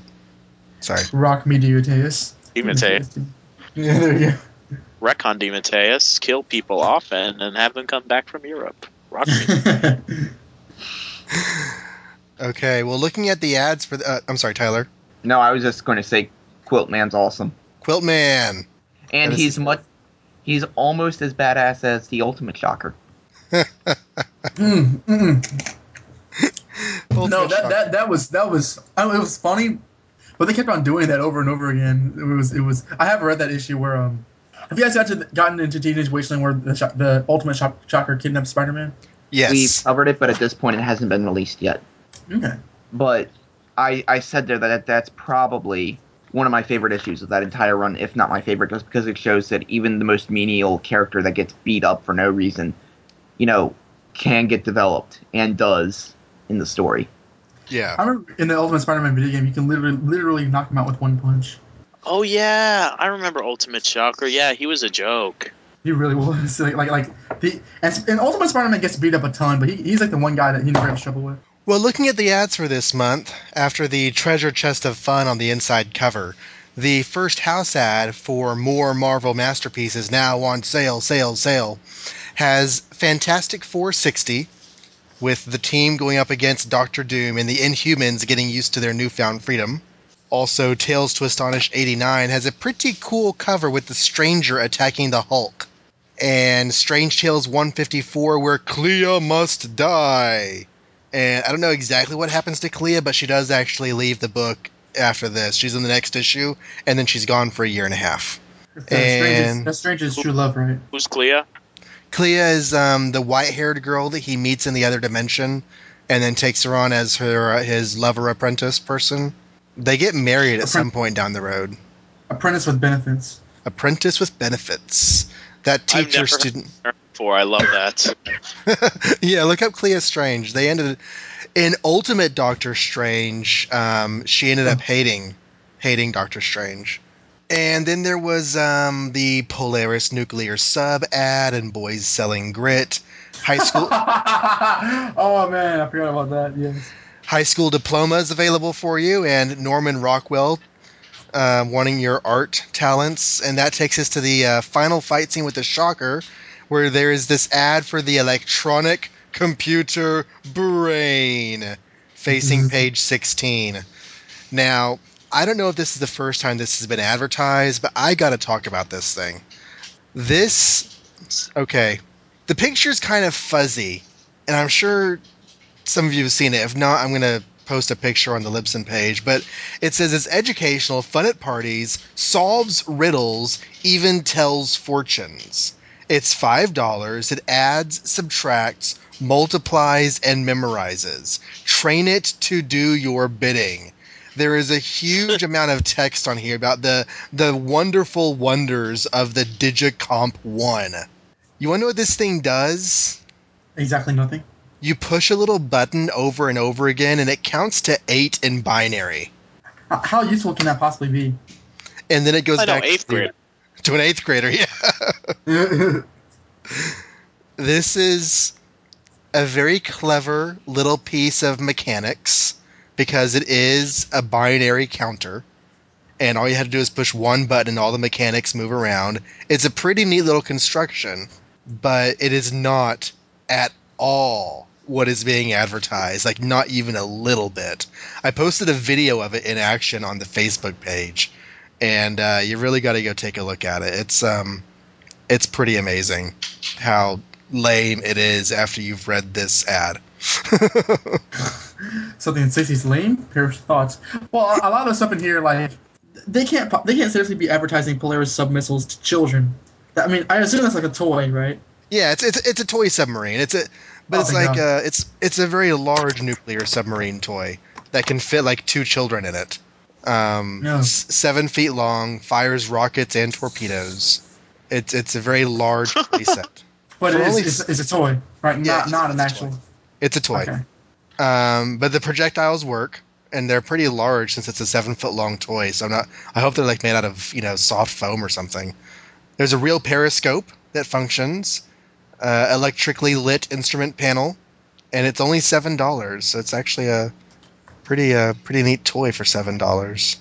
What else? Then we have a couple more junk ads before the bullpen bulletins bring us nutty notes and nonsensical name dropping featuring naturally non-essential news of the nation's top non-entities. Whoa! Stan, slow down. Stan says they have to turn in the bullpen page the day before the Marvel Superheroes cartoon airs, so they still don't have viewer reactions to that, which is a bit ironic because this book came out in December, and the show didn't have any more new episodes in 1967. It only went for 13 weeks of new episodes, and by Christmas it was done. And from then on, it was just reruns. By the time the comics print viewer reaction, the show is going to be in reruns. It's like more so and so, please, and they'll never get it. Right. But again, there's nothing really about Spider-Man in this month's column except that Stan is excited about Gil Kane taking the art chores on the Incredible Hulk and Tales to Astonish. And this is, I believe, his first work for Marvel after working on DC books for years and years. Oh, I just assumed that Gil Kane came on Marvel in the 70s. I didn't know he was there that early. That's kind of interesting. Yeah, we're going to be seeing him, a significant run from him, on this book down the road. After that, another house ad with more Marvel Masterpieces now on sale. We see Marvel Tales number 7, where Spider fans could catch the reprint of Amazing Spider-Man 10 with Big Man and the Enforcers, where Betty gets shaken down by the mob and Peter doesn't care. As he shouldn't. We discussed that issue back on episode 8. Yeah, I think we actually felt sorry for her back then. Before we learned our ways. I think that's the first Betty runs away crying instance. It might be, because she's having troubles that we don't know about yet, and Peter seems kind of callous to her. No one knows about them until it's far too late. The boyfriend who turns out to be her brother. Who's too late when Dr. Octopus has his 8-armed way with her. Oh, yes. There's also a Torch story from Strange Tales, a Wasp story from Tales to Astonish, and a Thor story from Journey into Mystery in that book. But speaking of Thor, he is also in this ad with issue 137, which had the first appearance of Ulik, the mightiest of all rock trolls. And finally, Marvel Collector's Item Classics 7, which was actually advertised last month too, so I'm not going to go over that again. But now getting into the Spider's Web. Did y'all have anything that y'all saw in the letters column here? I said that Peter Parker should get an ulcer. Wouldn't that be a laugh? Oh, wait. Yeah, that happened. I love that. I love that run. No, that's one of my favorite stories. When does he get the ulcer? Is that before 100? That's No, after, I think. It's in the Conway run. Okay. Like, the very beginning. It's like Gwen's still alive. Ah. And like Silly. everybody's babying him, like he's like ulcer, ulcer, ulcer, and like Gwen's like, oh, you poor baby. Like, she actually turns into Aunt May for a little bit. Yeah, and then yells at Aunt May because, like, she wants to be the only Aunt May. Oh, yeah. But you know what? It's really cool to get loving from your girlfriend when you're sick. Oh yeah. I would much rather have sick. Gwen Stacy hovering over me than May Parker. So would I. I don't care what headband she has on her head. There was a question posed recently in the letters columns of whether Peter Parker and other Marvel characters should age. This is, of course, a new dilemma in the 60s when all these characters are somewhat going year for year, getting older. But letter response was overwhelmingly in favor of having Peter age, and this is the letter that gave the explanation that is basically what we still stick with today. This is from Lee Verco in Elko, Pennsylvania. He says, Dear Stan and John, in number 43 you mentioned that you were concerned about the aging problem should Spidey continue to get older. I might have the solution. As you know, to stop all our heroes from getting older would seem unrealistic, but to age them one whole year for every 12 issues would also be unrealistic. For example, in Tales of Suspense, the time, issue-wise, from Iron Man's first battle with Titanium Man to the second battle took over 12 issues, or over 1 year. However, reading all those issues in a row, I found that it took 4 days of Iron Man's life at the most. At this rate, 20 years from now, we can still be reading Iron Man and he'll only have to get a few months older. See how simple it is? Marvel time is different than our time. Peter Parker can stay in college for 100 years our time and still have only been there 4 years Marvel time. If this is a solution you want, don't applaud, just throw no prizes. I knew my 4 years in college as a math physics major would be good for solving something. Wait. A year passed in real time for the Iron Man comics, but only 4 days were in 12 issues? Yeah, Iron Man was running half of an issue. He was just doing 10 or 12 page stories each issue, and a lot of time it was serial. Yeah. And so he would do like half a fight in one issue and the other half the fight in the next issue, and then go home the issue after that and deal with, Pepper and Happy. Exactly. So But this basically gives birth to the idea of the sliding Marvel timeline, where time passes more slowly in the Marvel world than it does for us. Thanks to Lee Verco, who is currently an instructor of engineering at Penn State University now that he's all grown up. You're on Facebook, don't you? He's No, not. that's not real. No, it is real. No, it's not. Penn State University? I know, no, I'm messing with them. I was about to say, what? It makes sense. But no, he's not on Facebook.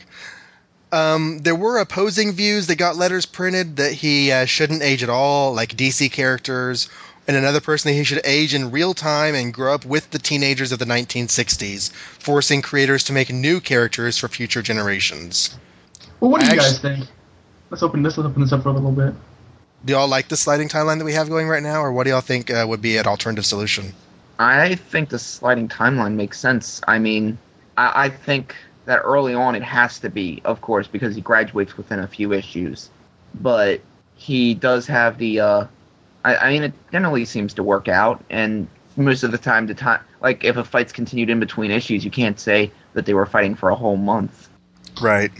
Yeah, I want to favor the sliding timeline because after a while, it gets to the point where it's just ridiculous. Like, Tim Drake is one case where he had to age, otherwise he couldn't be 13 or 14 after like a 100 issue run. So I'm glad he aged as much as he did. Like, it just gets frustrating when I think the joke was back in the Bronze Age that Batman was 29 like his entire history, which drove Frank Miller nuts and why he made Dark Knight Returns. But I mean, I really do think that if you don't age the characters at all, it's really asking too much to switch of disbelief. But at the same time, I understand the problem of, you don't want to age them too much. Well, I mean, I'm going to bring up Ultimate Spider-Man again. At a certain point, you do start to wonder, okay, is he in now? Is he still a sophomore? Is he a senior? At some point, you just kind of stop caring. You just kind of grow to accept it. Right. And it doesn't really from the story that he's still in high school. And even though it's kind of weird that, everybody knows that he goes to that school, and, we still don't know how long people have known. And I read Ultimate Origins recently, and apparently, according to that, 6 months it started from, like, pretty much the beginning of the Ultimate Universe to, Ultimatum at that point. Is Peter 16 yet? Yeah, he actually had his 16th birthday in the comics recently. Yeah, remember that. I remember reading that and going, holy crap, really? What a year. It's weird because when we started doing Teenage Wasteland, I was trying to keep track of the time periods that were given. But it really is like any other comic universe where you kind of have to look at that as a telescoping deal. Like, the time periods that are passing in the story that you're doing are as they say, but as those stories move into the past, those time periods no longer really matter. Wasn't there a time skip of like 9 months in Ultimate Spider-Man? I had calculated pretty much a school year right around the time that we were doing the Clone Saga. I was expecting that everything leading up to Ultimatum would be one school year, and the break between Ultimatum and the reboot would be the summer vacation, and then he'd go back to school the next year. But ultimately, there's just too much time given in the comics over those 133 issues for that to work. And also, they do 2 senior skip days. Like, there's a senior skip day in the first story and a senior skip day in something around 110, 120. Maybe it's the Death of a Goblin story. Maybe one was senior skip day at the beginning of the school year, and the second one was like senior skip day the day before they get out. I don't know too many schools that have 2 senior skip days, but I mean, I thought it was kind of weird that they would have senior skip day at the beginning of the year as opposed to at the end when they don't really care about it. Right, Yeah, right. exactly. But ultimately, Ultimate Time is just like any other comic book time. You're going to go through the cycles of regular time, and yet the calendar is not going to change. They're still the same age they were last year. But anyways, so yes, Lee Verco, there he goes. And also in this letters column, Stan Lee lets slip that Spider-Man will be hitting the television stations in the fall. And also there's a discussion about the draft, because it was mentioned that Peter was safe from the draft because of his scholarship, but David McGeegan points out that Flash also was at college on a scholarship for sports, not for science. So he should Flash have... lost that scholarship within, like, the first semester. Oh, you think so? Oh, yeah. He bombed that. The first question of the day in his English class was fatuous. It's like, Fatuous? Hey, Peter Parker, what does this word mean? No talking. Ugh, I'm gonna fail. But I'm thinking that this is the first mention of the fact that there's going to be a Spider-Man cartoon. And this is December of 1966, and that premieres in September of 1967. We really need to figure out how we're going to cover that, but that's a topic for an off-air discussion. And that wraps up Amazing Spider-Man 46, but there was something else happening this month, something important, that directly involved Spider-Man even though he's not actually in the book. In Daredevil 25, Matt Murdock comes home from England.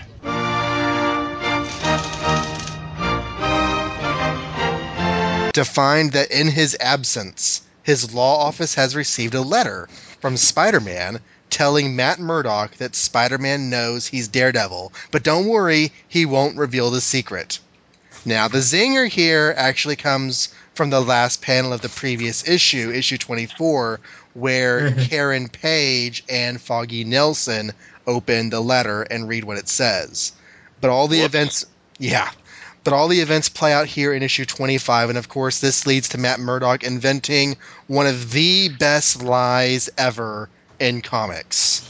Okay, Groot. Yeah, sure. I can see that I can't keep the truth from you any longer. You're forcing me to tell you about my twin brother.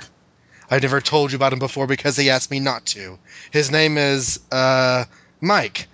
Mike Murdock. And he's a dead ringer for me. Come off it, fella. I roomed you all through college. We were buddies. We confided about everything. And you never mentioned a brother. Who's the black sheep of the family? I mean, his name is George Glass. He says something about being a loner. I'm a loner, Daddy. A rebel. There's a lot of things about me you don't know anything about, Daddy. Things you wouldn't understand. Things you couldn't understand. Things you shouldn't understand.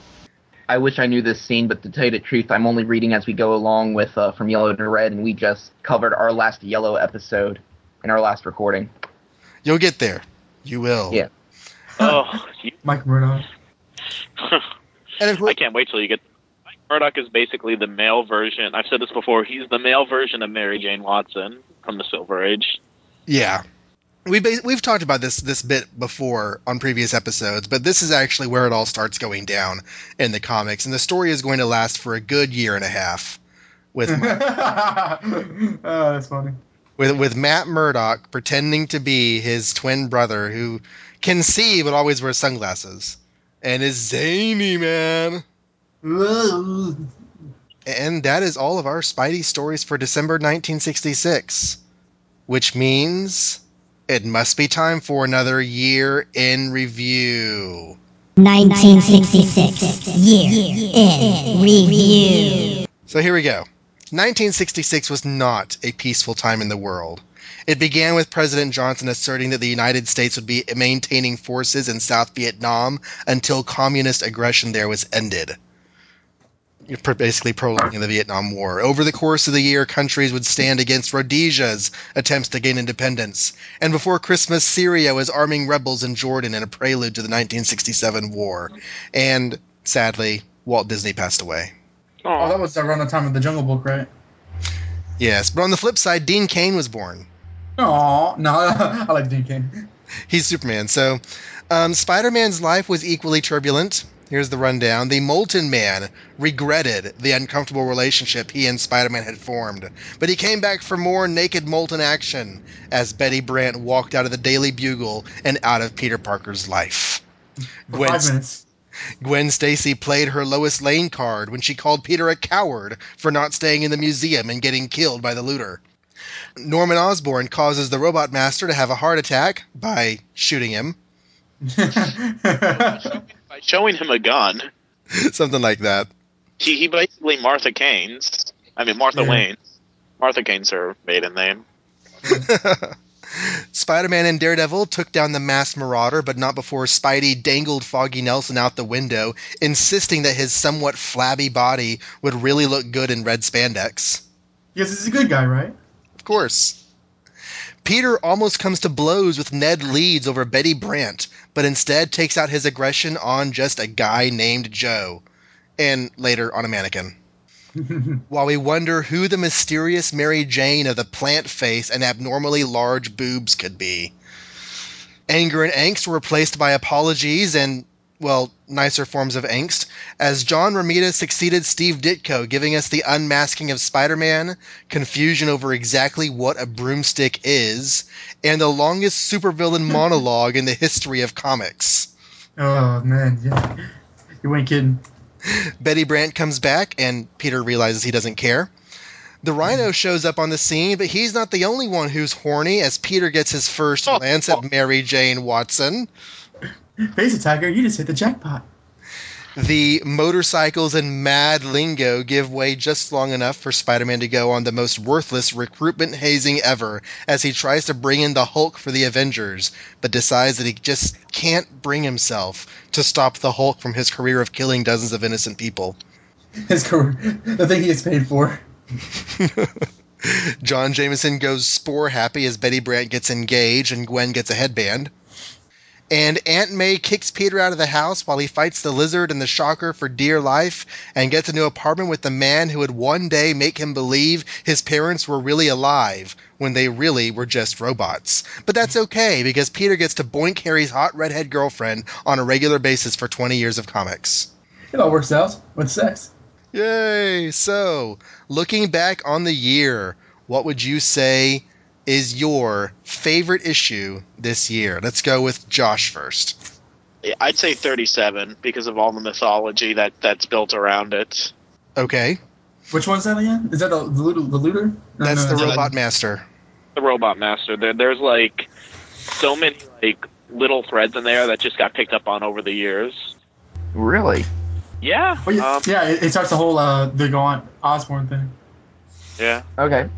I mean, at the time, it was, a story just like any other. I mean, just as important as just a guy named Joe, really. But it's the fact that later people expanded upon it. They basically made Strom the creator of the Goblin formula. Right, they did. Ah, I see it. Continuity boy. There you go. What would you say, Tyler? Would you be able to pick a favorite issue from this year? Okay. My gut instinct is to just go with 39, with the Green Goblin. Right. But part of me really wants to go with just a guy named Joe. Okay, why would just a guy named Joe be your favorite? Tell you the truth, I can't quite remember. I just remember having a really good time reading that story. Okay. And it's I'm not going to pretend that it has the deep continuity that, or the importance that issue number 39 had, but just a guy named Joe is just kind of fun, and I kind of enjoyed it just like all the way through. I don't remember not enjoying that issue. Alrighty, and Donovan, what would you say is your favorite issue? I'm kind of torn between issue 39, the first Romita issue, and issue 46, because issue 39 has a lot of it's a big issue continuity wise, and issue 46 is just a really really good Spider-Man issue in my opinion. The action is great, the art is excellent. You have a heaping helping of bad lingo. I would actually probably go with 46, though I really do enjoy 39 a lot. I was expecting the whole bunch of rousing choruses for 39, but I chose the annual. How could you, man? It was amazing. I mean, yeah, there was a lot of silly stuff with the Avengers, but I just thought I really liked seeing Spider-Man interact with the superhero group. And he and Banner have some really good moments while they're talking out, their mutual existences. Plus, the ending was just really, really emotional. And sad and depressing. Yeah, it gets you, and I like that. Yeah, that's why I should probably a third ringer for me. I actually really enjoyed that issue as well. What about a least favorite issue? Molten Man easily. I mean, I think we even said in the recap that that's a completely, except for the last 2 pages, it's a totally worthless issue. Ah, gotcha. What about you, Josh? I think Multiman regrets. Okay, so that's 2 for the Molten Man. Tyler, what about you?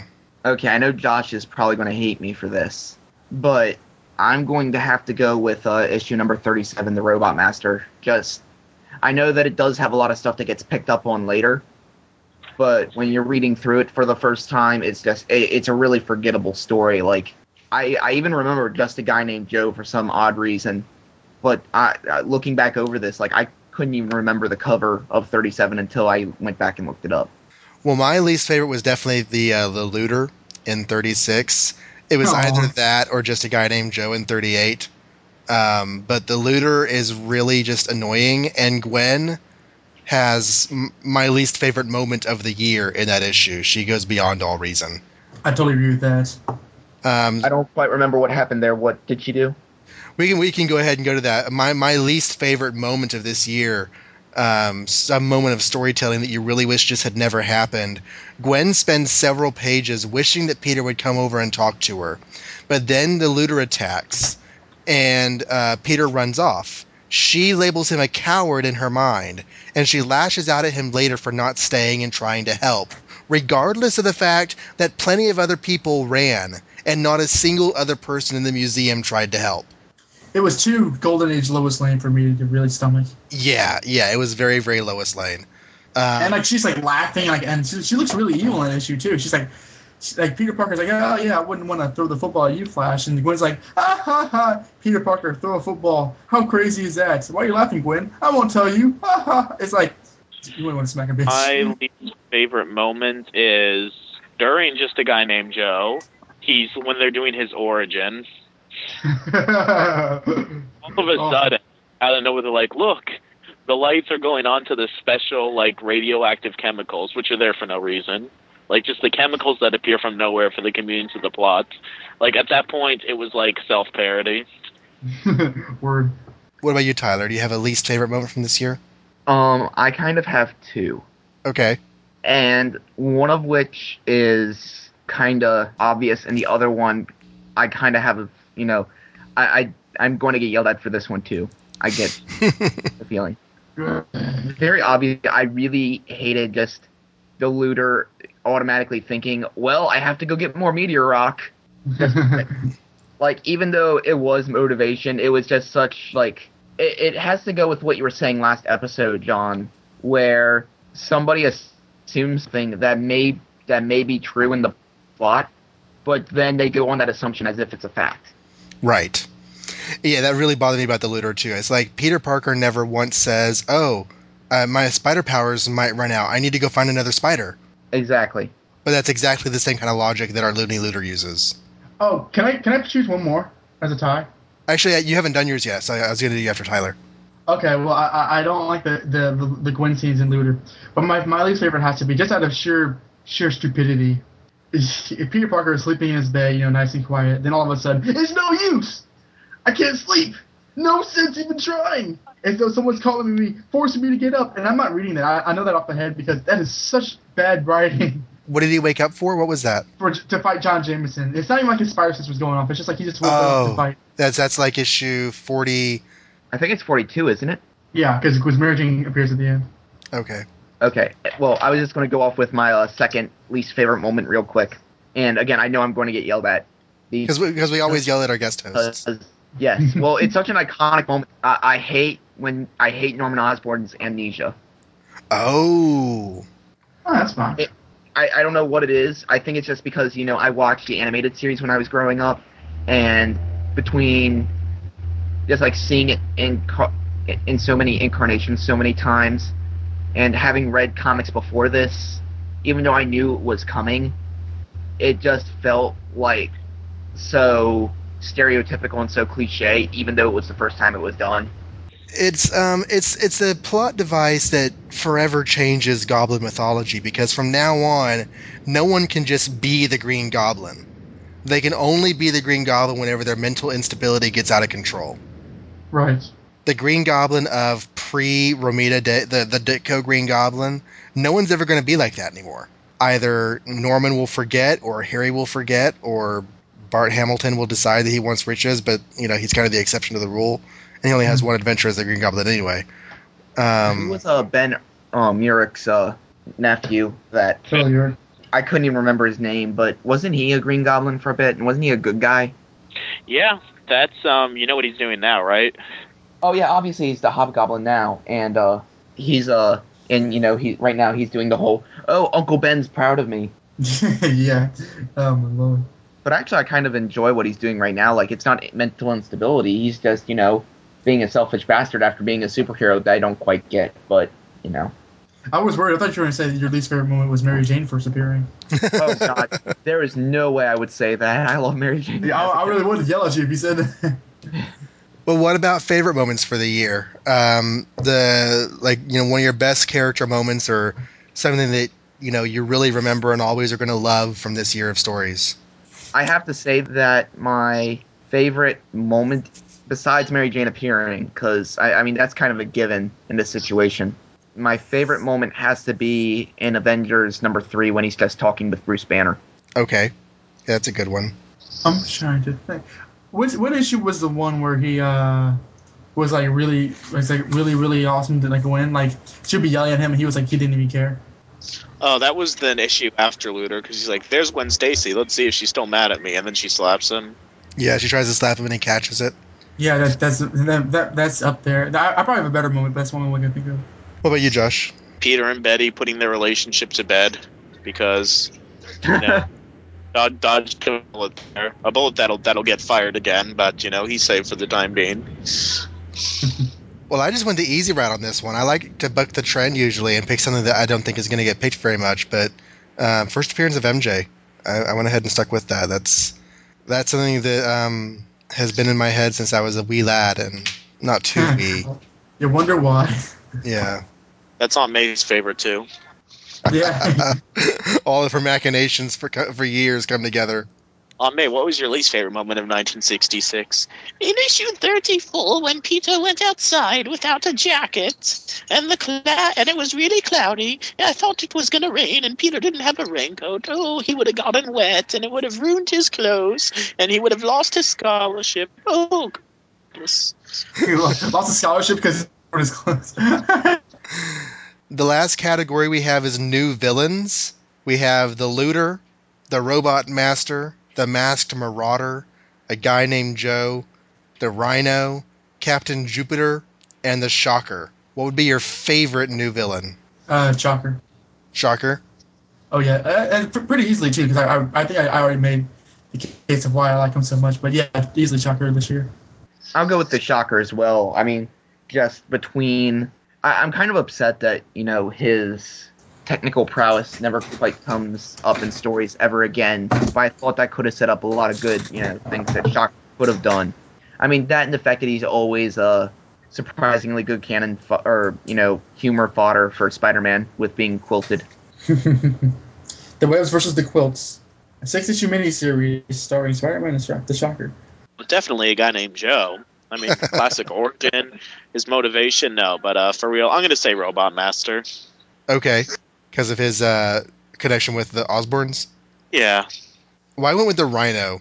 I thought the Rhino, I mean, he's a pretty one note, he's pretty simple, but he's very, very deadly.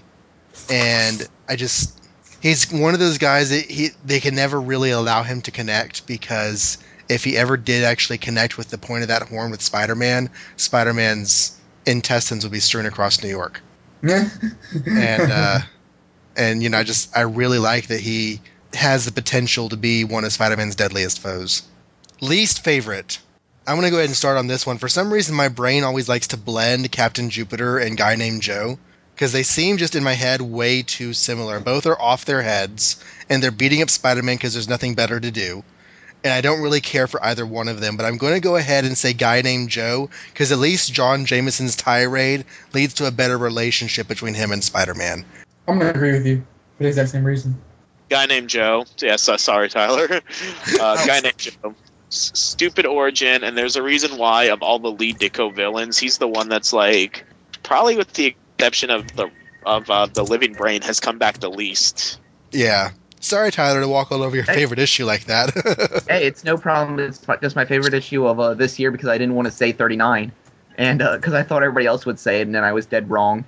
So was I. But Right. I think I'm going to actually go with John Jameson in this iteration.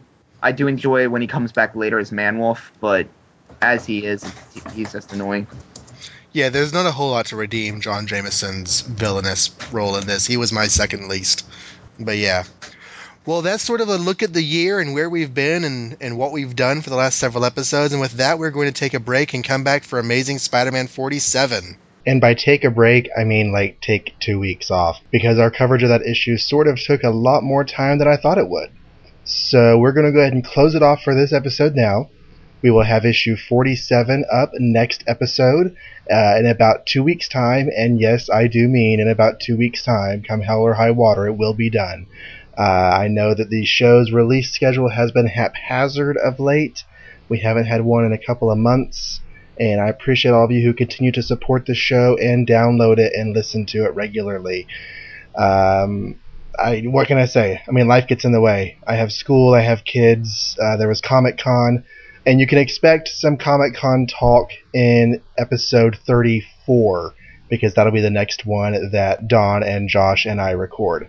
So, if you want to contact the show between now and then to have your email read on the air, the email address is amazingspidermanclassics@gmail.com. You can also go to the show's Facebook page and like us there at facebook.com/amazingspidermanclassics and interact with us on the page there. You can also go to the show's website, amazingspiderman.libsyn.com, and download past episodes and leave comments. Or if you want to download other past episodes, you can also do so through iTunes. You can subscribe to the show, pull down episodes, and leave us a review, for which we are always grateful. Other shows that I'm involved in are my solo show, Golden Age Superman, located at goldenagesuperman.libsyn.com. Also on that website, I have started a blog looking at Superman and the New 52. DC will be launching those in the end of August, and I have put up my first anticipatory post talking about some of my thoughts on what we know so far. I also do Teenage Wasteland with Zach Henderson and Tyler Crone, who is our guest today, over at teenagewasteland133.libsyn.com. That's an Ultimate Spider-Man podcast. And I'm the number 2 guy on The Mighty Shield, a Captain America podcast at www.themightyshield.com. We're going to be going through some changes on that show because some stuff has come up that's causing us to alter the format, but we'll talk about that on the next episode that goes live, which will be episode 5. Finally, I am going to be joining Xavier's podcast for Gifted Youngsters, which is an X-Men podcast that has so far been done by David Weeder and Michael Bailey, but they have invited me on to be a regular number 3 person there, and you can find that at xavierspodcast.com, and I'll be on there starting with episode 5. Joshua Bertoni and Donovan Grant are 2 of the guys who are regularly part of the Clone Saga Chronicles podcast, which is located at clonesagachronicles.podomatic.com. They're also members of the podcast panel at thebatmanuniverse.net. Donovan writes regular reviews for the Amazing Spider-Man title over at spidermancrawlspace.com, which is a supporter of this show. And if I left anything out that those 2 guys are involved in, I'm sure they will let me know after this show goes live.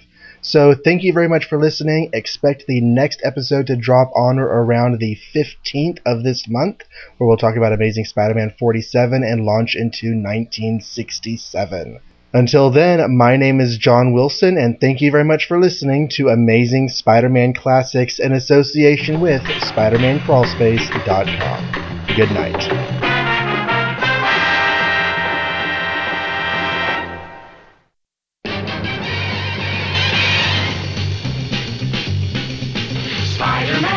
Spider-Man does whatever a spider can. Spins a web any size, catches thieves just like flies. Look out, here comes the Spider-Man. Is he strong? Listen, bud, he's got radioactive blood. Can he swing from a thread? Take a look overhead. Hey there goes the Spider-Man. In the chill of night, at the scene of a crime, like a streak of light, he arrives just in time. Spider-Man, Spider-Man, friendly neighborhood Spider-Man. Wealth and fame, he's ignored. Action is his reward to him. Life is a great big hang-up. Wherever there's a hang-up, you'll find the Spider-Man. It's okay, John. We'll get over this. I was going to make a joke, but it would have been in bad taste. About Shashan? No, I was going to say we did, but it got deleted. No, it's okay. I'm over it now. I'm past it. I've moved on with my My life. Just Nobody take cries but Betty Brant. just take a sip. Just take a sip of drink. Just take a drink from that tumbler, and you'll be good. behind. Okay, Josh, get over your tears and read the next email. But the question remains: what's up with the Indica? Indicia. Indonesia? Indicia. What's up with the... Fucking me hard. Indicia. There you go. What's up with the Indicia? I guess writing up is more valuable for the Silver Age stuff, as opposed to Ultimates, where 2 things happen in an issue. Yeah, for reals.